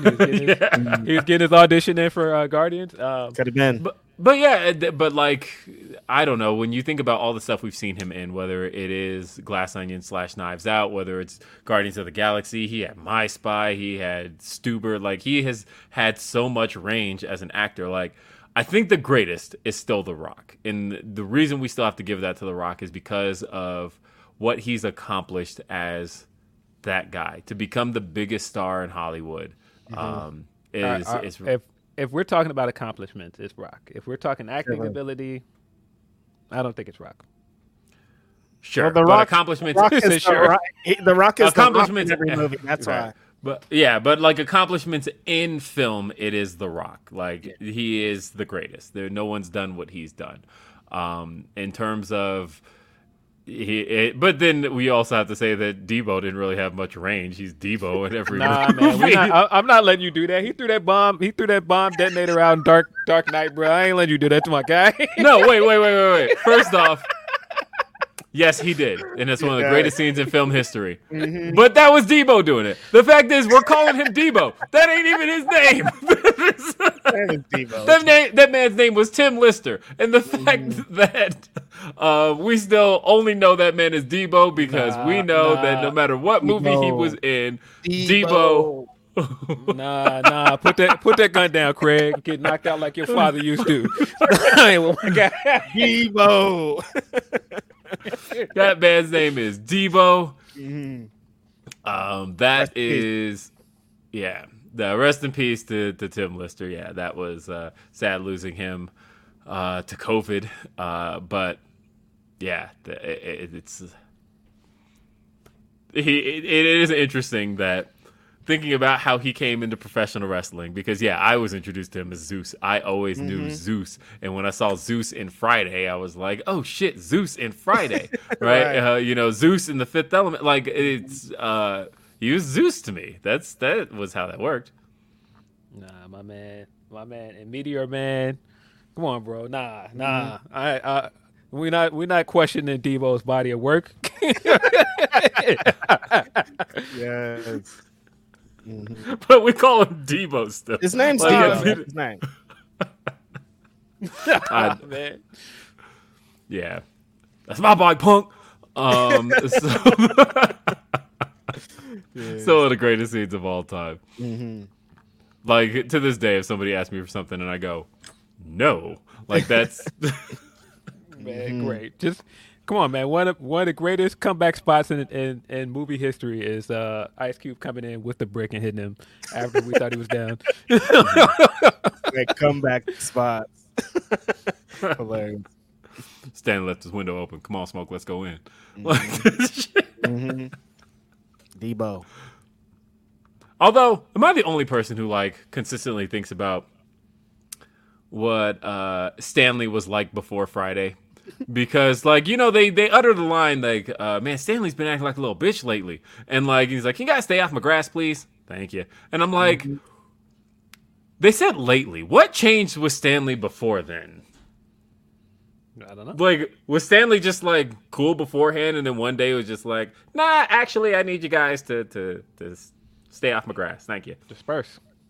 Because Debo was breaking in his damn house. He's like, you know what? I'm gonna just keep everybody off my lawn at this point. These niggas. Too many people Look, from fellas. Friday. Too many people from Friday have passed away, man. I know. It's Sad. unfortunate. Yeah, it is sad. Yeah. All right. Let's see. Steph the writer says, thanks for a great year, guys. Do you guys think WWE needs to try and move on from the Bloodline in 2023? I think Bloodline just kind of needs a I think they could be on to something. Hear me out here. But it requires commitment. They could be on to something if they position this Hurt Business reunion as the true counterpart to the Bloodline. If you position the four of them against the four main members of the Bloodline, and you have Bobby toe-to-toe with Roman, and you have the Usos toe-to-toe with Shelton and Cedric, I think that would be a way you can keep this fresh. Because right now they have no counterpart. Yeah.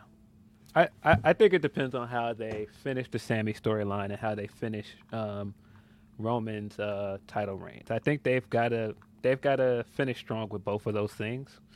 I think that's where I'm at with it. I don't think that the Bloodline has kind of lost its luster yet. I think that the Sammy stuff has made Bloodline more entertaining than it's ever been. And so I think it's just a matter of finishing that storyline well. Right. Yes. And I'm looking forward to it because we've got some exciting twists in the storyline, of course, because Sammy was the one that lost in the tag match, and that's obviously not going to keep Roman happy. And we'll probably, I imagine, with them going toward Roman versus Kevin Owens at Royal Rumble, I can imagine that we're approaching the turning point for this storyline and where it's really going to hit its climax.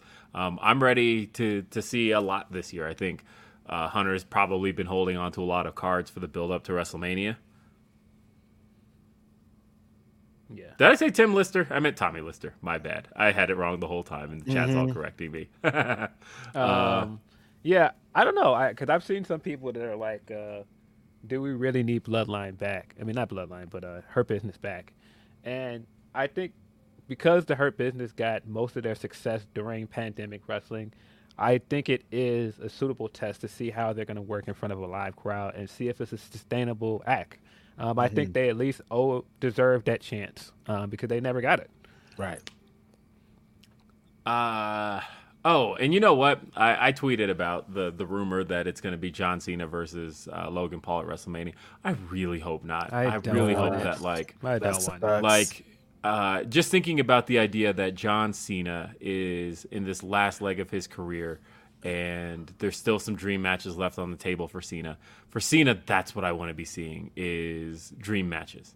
And then for Logan Paul, I feel like, look, I get it, he's a star, but I feel like in the realm of wrestling, he hasn't earned the John Cena match. Like, thinking about if John Cena has that few matches left, like, there are dream matches on the table for him. If you have a possibility of Stone Cold Steve Austin working the show, John Cena versus Stone Cold is your match. Absolutely, that has to be the match. And then thinking about Logan Paul, like, I think him just getting started like this should be having matches with guys kind of proving that he belongs. And so, like, I posted on Twitter that Logan Paul, like, if he's not going to have the title match, Logan Paul versus Seth Rollins is where I'd go. I think that's the type of match where I know for Phil, it's like, look, that is not the guy I want to see him with. But to me, I'm like, okay, if you want to show that Logan Paul is a rising star who can hang with the best of them, and Rollins, I feel like Rollins is a part of the roster that you're showing that Logan Paul can hang with. But if it's just going to be part-timer versus part-timer, you're essentially just taking up TV time for two part-timers. Whereas I think if you're going to bring in a part-timer, it should be used like, and I'm just talking from a viewer standpoint. I'm not talking about, building the wrestling business, any of that. I'm just talking about if I'm watching this show, it would be weird in any TV show for side characters to come in, for cameos to come in and essentially get the show to themselves, or get even a segment of the show to themselves and not be involved with the main cast members. Because, like, that's what I would be excited for. And I think that even in a professional wrestling environment, don't bring in 2 part-timers to just work with each other. Right. That doesn't make sense to me. Yeah, I don't like the idea of him having whatever 3 or 4 matches and then immediately getting the Cena match. I'm good. I see people want to see Cena versus Gunther. That's a good option. Cena versus Theory. And, the Theory dropping the champ is here the last week on Raw was kind of the first time I felt like, okay, I can see that this is possible. After last night, people want to see Cena and Gunther for what? He's not going to take no chops. He ain't going to take no power bombs. He ain't going to take shit. What do you want out of that match? Because come on, for America. What do you mean? Oh my God! If that's all the storyline, if Cena came in to work Gunther and it's just America versus for America, I've never won the IC title. That is the last thing I haven't accomplished with this company. For America, I will bring the IC title back to where it belongs. Come on, man. No. That sounds rancid. The match itself, I think, would be good if we got Big Match John in it. If John was willing to have his chest caved in. He takes 0 bumps, and you think he's going to let Gunther turn his chest in? I mean, look, that's Cena taking no bumps in a match you knew he was going to take no bumps in. It's a John Cena tag match, and it's a special appearance tag match. Like, you knew what he was going to do here. Like, at least I did. I felt like we've seen this before. We know what Cena does here. I almost thought the only thing I found insulting in the match is Cena was really hamming it up on the tag, like, tag me in, come on. Like, it's the art we have on this Twitter stream, but the picture of Cena reaching, or Twitter stream, the YouTube stream, but Cena reaching and, like, hamming it up, like, please tag me in, please tag me. And it's like, he's not going to get tagged in. At no point is he getting tagged in on this match. Oh, it's my mama calling me. Look, it's my mom. I'll call her back shortly. But anyway, I don't know. Yeah, I think Gunther Cena can be good, but I've also seen that report that they're talking about Gunther versus Brock, which I know Gunther is a Brock fan. So yeah, I'd rather have that. That makes a lot of sense. Mm-hmm. But there are good options out there. There are good options. We're starting to see it all come together. And I hope for big things for this WrestleMania season. I think it's going to be exciting. But also, I think Wrestle Kingdom is going to be exciting this week. I've been looking forward to that. I think we're doing Ask Grapsody the day after Wrestle Kingdom, aren't we? Very interesting. Yes. Yeah, I mean, because we'll have seen it all. And I said on After the Year this week, yesterday, and I'll repeat this point, that I think after Wednesday, everything should be really clear as far as who the tag partner is. We'll know. Even if it's not said, we will know by the end of the day Wednesday. Everything should be fairly clear. As somebody in the chat's asking what happened to KO's eye. I've seen Twitter speculation that it was a receipt for Survivor Series. I hope that's not the case. Hope not. Yeah. I mean, it did happen in the match, and it did happen in the exchange with Roman, but I can't imagine that being an intentional receipt. Yeah, I don't know if that's fair to run with that. Without knowing. I wouldn't run with that at all. And that's basically all I'm going to say is I can't prove that at all. So I wouldn't say that. Let's see. Will McLean is asking, what time does Wrestle Kingdom start? I've seen 1 a.m. and 3 a.m. Eastern. I think it's at 3 Eastern, right? Mm-hmm. Yeah, it's usually around that time period, too. Yeah, so I usually start watching it at 1 a.m. on West Coast time. Yeah. And Roland is saying, hey, Grapsody, which venues would you like to see for Forbidden Door and Full Gear in 2023? I have Boston to Forbidden Door and Toronto for Full Gear. What are you talking about? United Center for I've said that Forbidden Door should happen in New York this year. I think that that's a good spot for it. I know that they don't want it. We've talked about it before, and Will doesn't want them to run Madison Square Garden. There are spiritual reasons to do Madison Square Garden because of the Ring of Honor show that was there and other reasons. I would like to see them do New York. But hearing Tony talk about Ring of Honor, like he's not, he wants to get so far away from the tropes that WWE has created that I don't think he would ever book MSG at this point. Yeah, I mean, even if you decide to do that at Arthur Ashe or somewhere else in New York, I would be interested in it. Right. As for Full Gear, I don't know. It's a good question. I think Canada deserves a AEW pay-per-view at this point because they haven't gotten one. So Toronto makes sense. Mm-hmm. My mom still be leaving voicemails. I see I have a new voicemail, and that is, I don't know, this old people thing. You guys' parents ever leave voicemails still? Nah. No, my dad still barely knows how to text, and so his texts read very funny.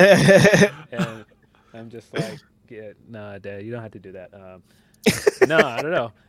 No, my dad. Usually, if I talk to my dad, he doesn't leave a voicemail. No, I feel like that's solely a mother thing to do. To leave a voicemail. My mom will send a text like, "What's up? What's good?" She don't be leaving too many voicemails. So.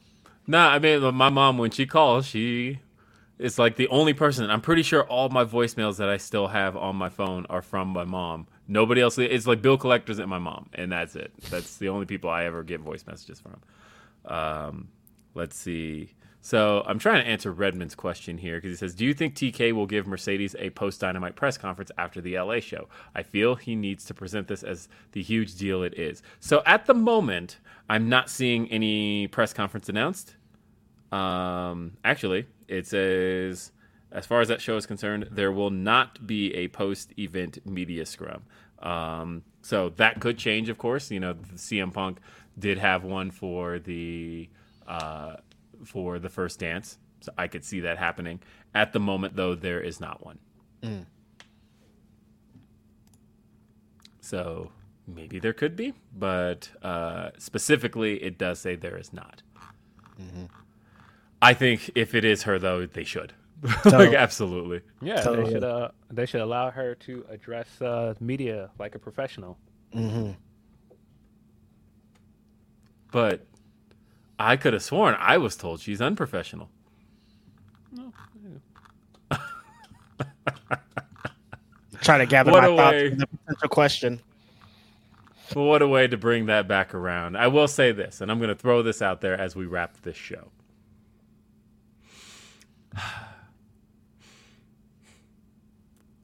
Mercedes, come to Grapsody. Yeah. That's it. I feel like no bushes to beat around. Just pull up. We want Mercedes on this show. So fucking bad. I don't care. I'm killing kayfabe. We want Mercedes here. Killing kayfabe. We want it. We'll talk to you about everything. We'll ask you all the questions. Mm-hmm. Yeah. We'll fawn a little bit, but for the most part, we're gonna fawn a lot of it. I'm gonna try to get my shit together before it happens. Honestly. Yeah, she should definitely come through. But man, what an amazing year. I don't know if I've said this on this podcast yet, but out of all the guests we've had on this podcast, and Jade Cargill, Willow Nightingale, everybody we've had, Danny Limelight, EJ Mduka, Tony Khan. Appreciate all of them coming through. Appreciate everybody we've had that are just friends that came through. Big homie Cam that came through last week. Graham, everybody that has been a guest and supported this thing that we've made in a year. Everybody that we've met at shows this year that has, stopped and said hello to us. Everybody that's watched our podcast and retweeted our podcast. Appreciate you. Big Emilio that every time I talk to him now, boast about being one of our highest viewed episodes. And I have definitely given him shit because I'm just like, when is the New Day starting their podcast again? Because if you guys don't know, he produced that podcast. And I'm like, bring back feel the power. What's going on, man? Yeah. And just appreciate everybody that's come. Got me through many a drive, by the way. That podcast was one of my favorite listens. Great podcast. Man, appreciate everybody. Big shout out to Sean Ross for giving us the outlet. Shout out to Roll Mikes for giving us equipment. Just been a great year, man. Been a really great year. Great year, man. Appreciate all of you guys, man. And honestly, this is the first calendar year we have completed Grapsody. We were on every single week this year. I missed 1 week because I was traveling to Chicago. Oh, that's right. Other than that, SP3 came in and filled. Shout out to SP3. Yeah. Yeah. Swerve came through twice on the show. Once as a free agent, and then again as one half of the AEW World Tag Team Champions. Interviewed the big homie. Shout out to the big homie for coming through, man. Y'all, Powerhouse Hobbs. It's been like it's been a year, man. But honestly, like all those interviews are great. But honestly, like just the episodes where just the three of us are talking for 3 hours and laughing about random things or anything is just great. Like just waking up on Saturday, getting to talk wrestling with my friends, unfiltered, blah blah blah. It's just, I love it. Yeah, I mean, yeah. Shout out to my homie Cole that helped us with the live episode. Big homie Andreas Hales that helped us with that. Just so many people that have been supporters of what we do, man. Appreciate y'all. Love everybody who has helped and supported Grapsody this year. And there's going to be a lot more next year. And yeah, I love everybody. All of the people who have been adjacent to Grapsody and just in the community. Look, I've said it before. I will continue saying it. I have wanted to see. I've been in this space now 18 years. The 2023 is the 18 years. Started in 2005. And I've wanted to see Black people succeed in this space for a very, very long time. And they were succeeding long before Grapsody, so I don't think I'm taking credit for that. But the support that we've gotten, and in the same vein, the support we've been able to then turn around and share it likewise, and just seeing the community kind of bring each other up is always a cool thing. And I want to continue to see that out of Black wrestlers and Black wrestling media alike. Yeah. Man, I think one of my favorite things we got to do this year is get on and talk about Punk in one of our highest viewed episodes and give Jossie that interview, just because I think Jossie is great. And yeah, just a lot of great things I thought we were able to do this year, man. Just couldn't be more grateful. Honestly. Yes. It's going to be a really great year for Black women, by the way. 2023, like the fact that we're already, the whole conversation is surrounding Mercedes. What is Mercedes going to do? But we're already also having a conversation about what's next for Jade, and we're all speculating on who's going to beat her. Could it be Red Velvet? And then we're like, but who's the opponent for literally one of the longest reigning Raw women's champions of all time in Bianca Belair? We just keep having these conversations right now. And doesn't Trish Adora have a big match coming up this week for Tokyo Joshi Pro? Yep. So busy out here. No, this is going to be a great year for Black women in wrestling. Like, I've been 2022 to put a bow on this. Just it's been a wild roller coaster of a year. There's been a lot to talk about, but there's also been a lot to enjoy, and I hope that you had a chance to find something you loved out of this year. To close all of this out, two things. One, if you haven't gotten your vote in the Fightful Awards, make sure you do. FightfulSelect.com. Although everything's got kind of clear winners at this point, but me, Sean, and Denise are going to be hosting the official presentation of the Fightful Awards this January. So stay tuned to that. It'll be right here on this channel, youtube.com/Fightful. Also, speaking of things that we do over at Fightful, over on Fightful Overbooked, going on right now. Fightful Overbooked is chatting 2022 and looking into 2023. And All the super chats over there are going to the Overbooked contributors. So head on over there. And again, support Fightful Overbooked. There's a lot of ideas that go into Fightful Overbooked. And it's kind of cool because you kind of get the test. It's a way to kind of get to test drive some things for Fightful, really. And I say that because I got to be the first, right? Like, Day After Dynamite was just an idea I had, and that somebody had asked me. They said, hey, I missed your reviews from RBR reviewing Dynamite. Would you be willing to do that again sometime? And I was like, well, Jeremy's launching Fightful Overbooked. Let me see if I can do that. And I started Day After Dynamite on Fightful Overbooked. Show did so well that Sean wanted it on main Fightful feed, and that's where it is now. And I just think about the fact that without Jeremy giving me that opportunity with Fightful Overbooked, that wouldn't have happened. And so, support Fightful Overbooked, because the more those shows get to grow, you're kind of giving them opportunities, and it's a cool thing. So, any final words from you guys? I don't know. Did you miss any super chats before we get out of here? Yes. I don't want anybody to yell at us. Yes, Van Twinblade says, get Tootie on Grapsody. Oh, we can pursue that. Tootie's Yeah, great. we should. Totally. Absolutely. Mm-hmm. I'll reach out. King of the North says, Festies coming soon. Nah, Festies is absolutely coming soon. Don't know when that date is coming, but it's a tentative launch date. Me and Graham have to get that out to the people. So I know you guys have been waiting for it. No, I don't think I got anything else, man. I just, if you would have told me that starting this year that we would do that episode where we were like, nah, you coming through, Tony, or not? And didn't show up that episode. But at the end of the year, to finish the year with that is pretty crazy. Mm-hmm. I did say I extended the invite to Tony at the beginning of the year, and he did come through at the end. We did it. We did that. We did do that. I don't know, man. I don't think I got anything else. Final words, I guess, is I'm right and I'm always right, man. I'm sorry. That's the way. Happy New Year to everybody. Hope you Happy guys New Year. Be safe night. this year. Yeah, it's crazy out there. Enjoy yourself. Don't drink too much, but definitely smoke too much. Yeah, man. Enjoy some Boston baked beans, and we will see watch you. That ball go down. Some coochie. We will see you in 2023. What's so special about Hero Bread's soft, fluffy, and delicious breads, buns, and tortillas? These ultra-low net-carb baked goods contain zero sugar, fewer calories, and more protein than the leading brands, and are high in fiber to support gut health. Shop now at Hero.co. Everybody in your crew identifies as either Big Mac Burger, McNuggets, or McCrispy Sandwich. But you're the Filet-O-Fish Sandwich all day.